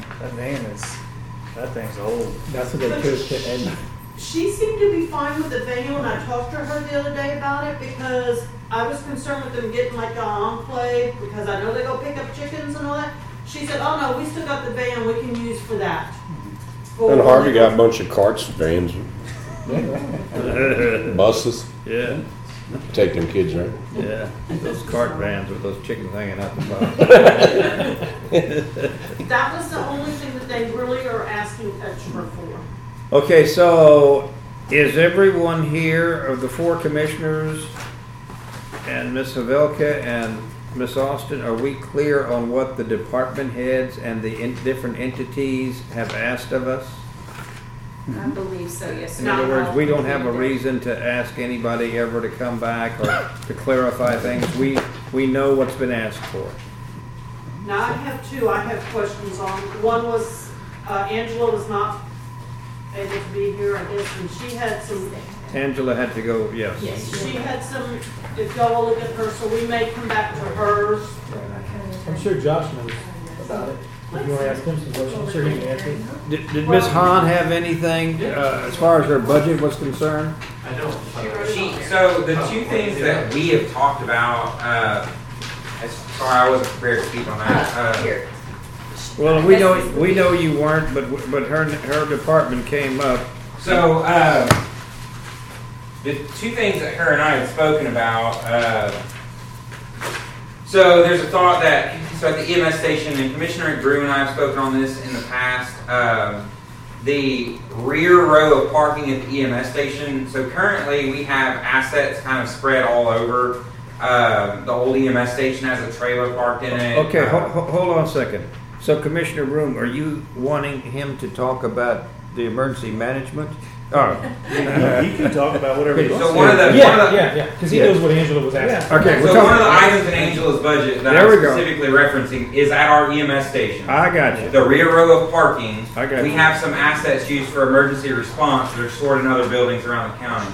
Angela and I have talked a lot, because that's where she's officing now, I got you. about covering that rear row of parking with a metal kind of pole barn type structure to move some of those assets back there and to be able to protect those assets from the elements. And the side benefit to that would be, if the EOC is in use, there would be a place where people could park their vehicles out of the elements, vis-a-vis hurricane, tornado, hail, whatever. I understand. That was one of the items. The other ones was the radios for the sheriff's office. So we've identified, and I think Chief Deputy Novisky and Angela have spoken about this already. So we've identified that this P25 deadline is approaching. We are all believing that they're going to push this deadline back a year, but no one has said that. When that happens, these 900 radios that we're predominantly using, at the sheriff's office predominantly using, are all going to be obsolete, and we're not going to be able to use them on the system. So Angela's budgeted in the emergency management budget for 10 radios, and I believe the sheriff has intentions to put some in there. Some also just start replacing them, but I think the year's into 25. It's supposed to be into 2025. A little at a time. Yeah, and this is just another unfunded mandate that was kind of shoved down our throats. How many radios does the sheriff department have, roughly?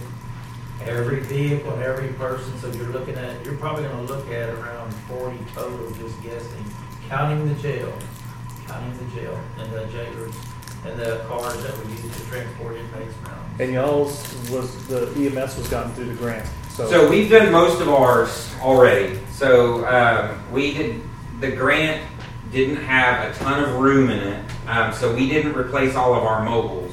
But all of the radios that our crews carry on their person have all been replaced, and we have some spares.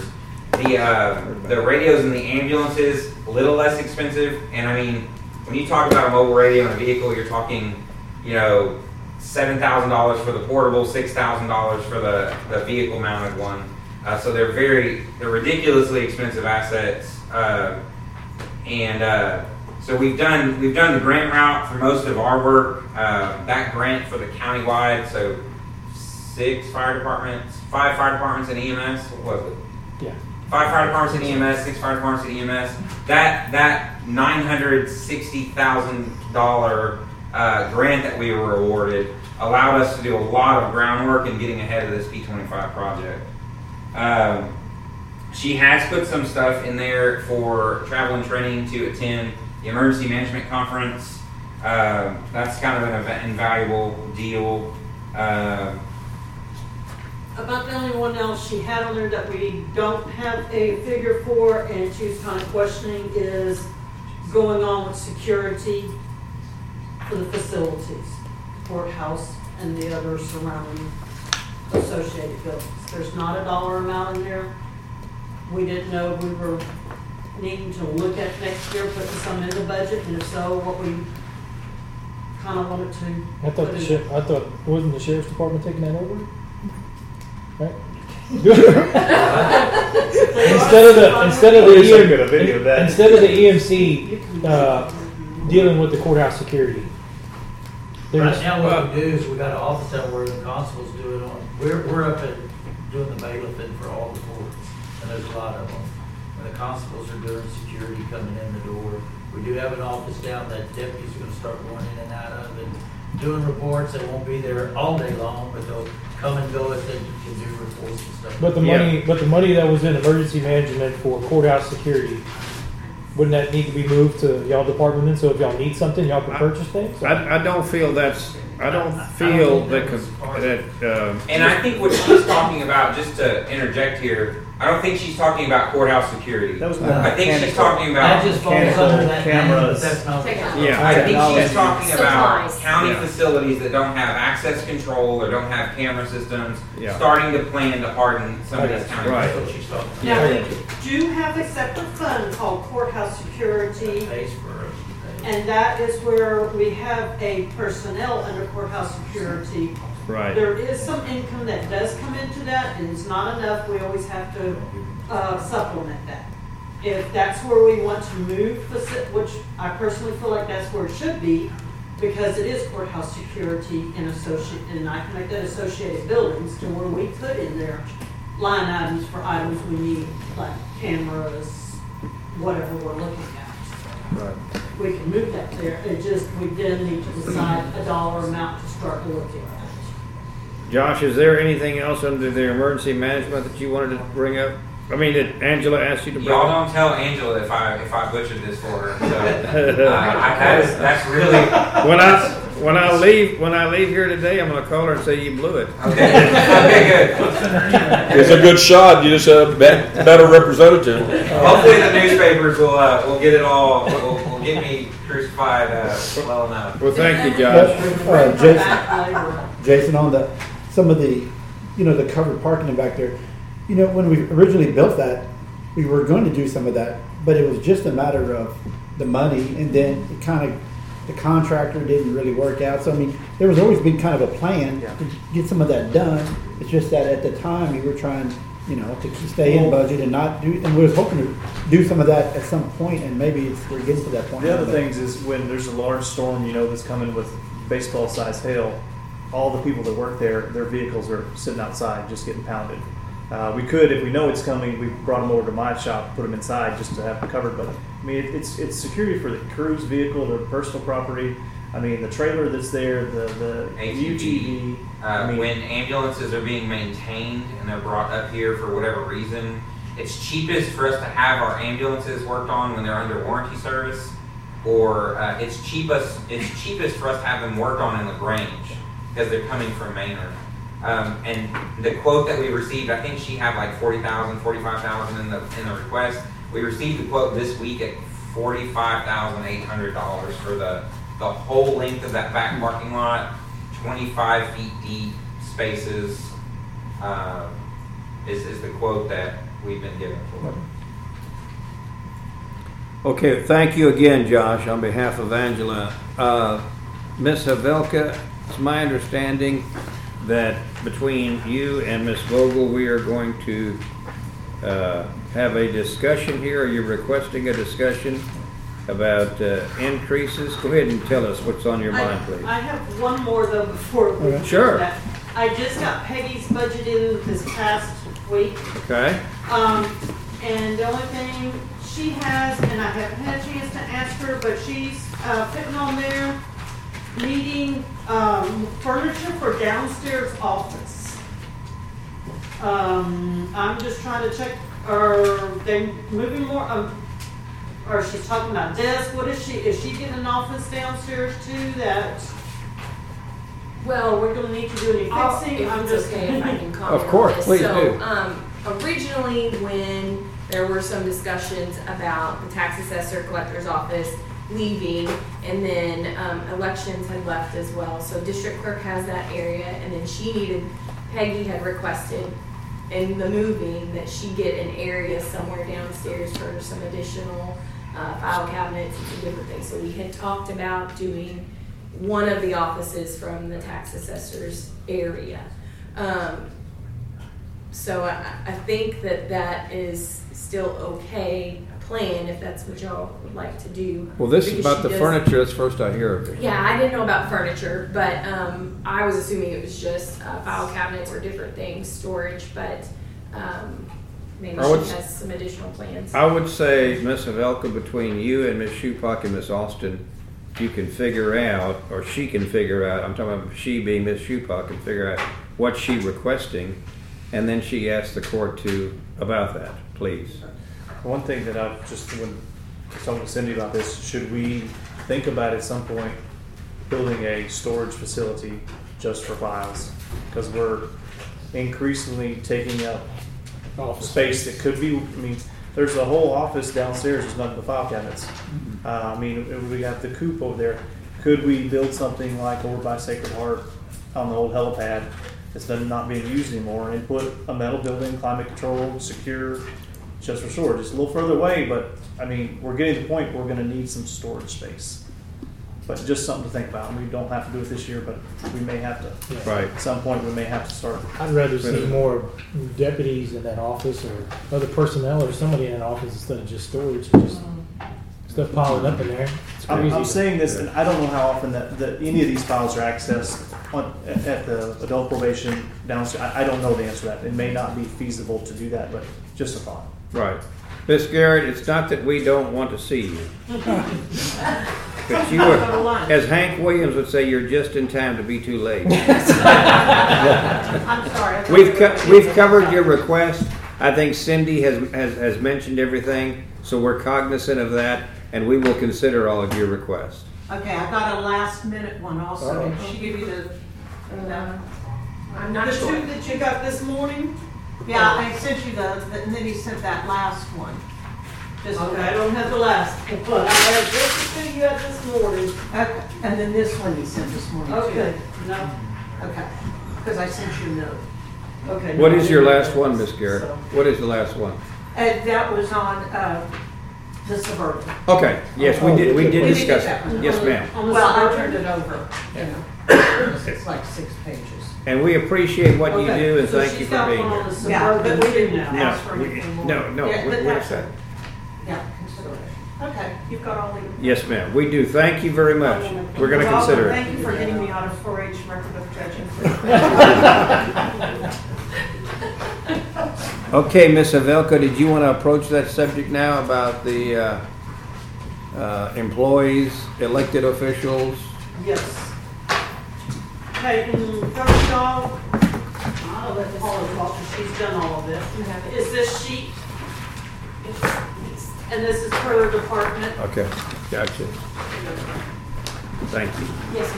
So this sheet has 2022, 2023, and then as we move into 2024, just some projections. So this is working with a 5% increase in salaries. So 2024 is plugged in with 5%. The only thing on here will not be EMS, right? But I did do 5% with them. It's just I don't have a full breakdown.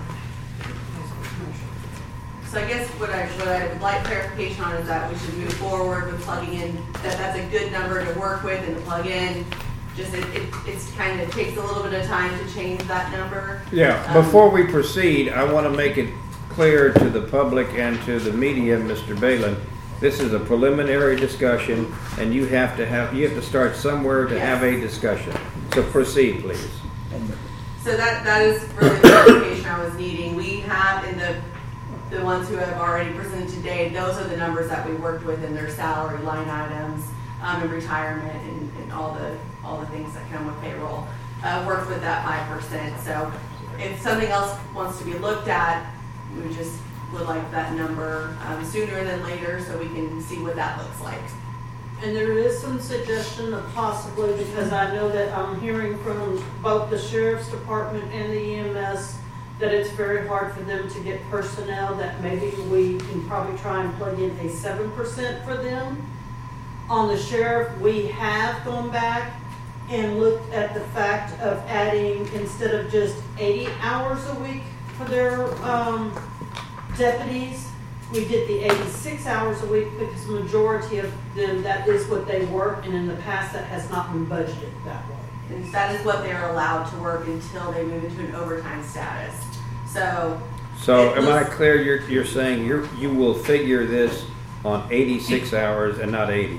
yes, and that is actually already in here. So their budget, if you were to take last year's to this year, it's not a nice 5%. It's increased from that. After talking with other counties and their start rates for deputies, they have always been using that 86 rule, and we've always been using 80. So that's interesting. It makes us look drastically lower, Sure, because we're not working with accurate numbers. So moving forward, to me, this almost has to be done because we're paying money outside of our budget every year because they're working. Does the sheriff and the chief deputy, are they aware of what you just said? We- That in years past, other counties? We've had a conversation. Okay, so you understand, in past budgets, the county really have had an unfair advantage comparing because we use 80 hours, other counties use 86. We understand very much. Okay. Well, and that I is, think you very well got that. while they were always going over their budgets because it was never budgeted in. Yes, sir, Mr. Burns. I'm just curious, so you budgeting at 86 hours, is that a rough estimate of what we think our overtime is yearly? No, that's No, that's just straight hours. They don't move it to overtime till past the 86. So we weren't even budgeting for 86, we were just at 80, so every year they were continuously getting that 6 additional It hours. has to deal with they don't work on a 40-hour work week. Fair labor standards they allow for firefighters and police officers to be paid overtime based on a 44-hour or 42-hour work week rather than a 40-hour work week. So it's averaged over 2 weeks rather than one. But my question is are they getting that much over? I mean, are they getting a lot of overtime? Yeah, that's their minimum. They trend, it kind of fluctuates through the year, but 86 hours, 84 hours, 85 hours. So And that's still not budgeted in here because It we're only wasn't. budgeting for 86 hours. we were only budgeting for 80. Now we're budgeting. But I mean, this year will be 86. Yes. So this year's budget's for 86 hours, but they're still going way past that, you're saying? No, not necessarily. We don't have a clear overtime payout at this point in the year, but I'll say overtime has been really limited this year. So it's really, this will cover, if someone's working a 82-hour week and someone working 86, this little bit of extra will give them room to capture that overtime that hasn't been calculated before. Which I will say, I have spoke very recently with the sheriff and lieutenant, and I know they have cut back on their overtime. Absolutely. A And lot. they're short, so it's really. Yeah, well, they're short, I think, what is it, 4 now? Two. We are 4 down, 2 in the jail, and 2 in the deputies. It's all over, yes. But this new figuring gives a better projection. Gives of a better what projection, is and it real. also applies to jailers. Right. So it's jailers and deputies that have the 86 has been rule. happening in the It past, but hasn't it's happened. How's the dispatching go? Chief, is it better now? We finally got, our last person that's getting trained right now. We just get so we're full in dispatch. That's good. Which the Knock on sheriff wood. is up to come up on the 27th to talk about their budget. Right. And one of the things is they wanted to try and budget for any overtime too. Yeah, I was just going to say, let's don't talk too much about the sheriff and the EMS because we're going to have that all hashed out on July 27th, I think. We just didn't know if y'all wanted us to kind of give y'all another play with some other figures for them too or not. Well, if you feel we should have knowledge of that. We don't want to not have it if you think we need it.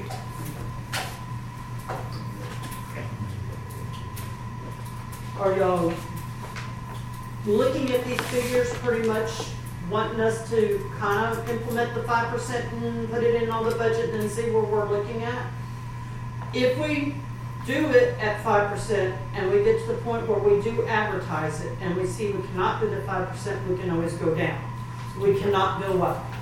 on elected Once- officials. On elected officials. Once you advertise, whatever is advertised in the newspaper for elected officials, you cannot go over that. Yeah, but I don't think anybody here is thinking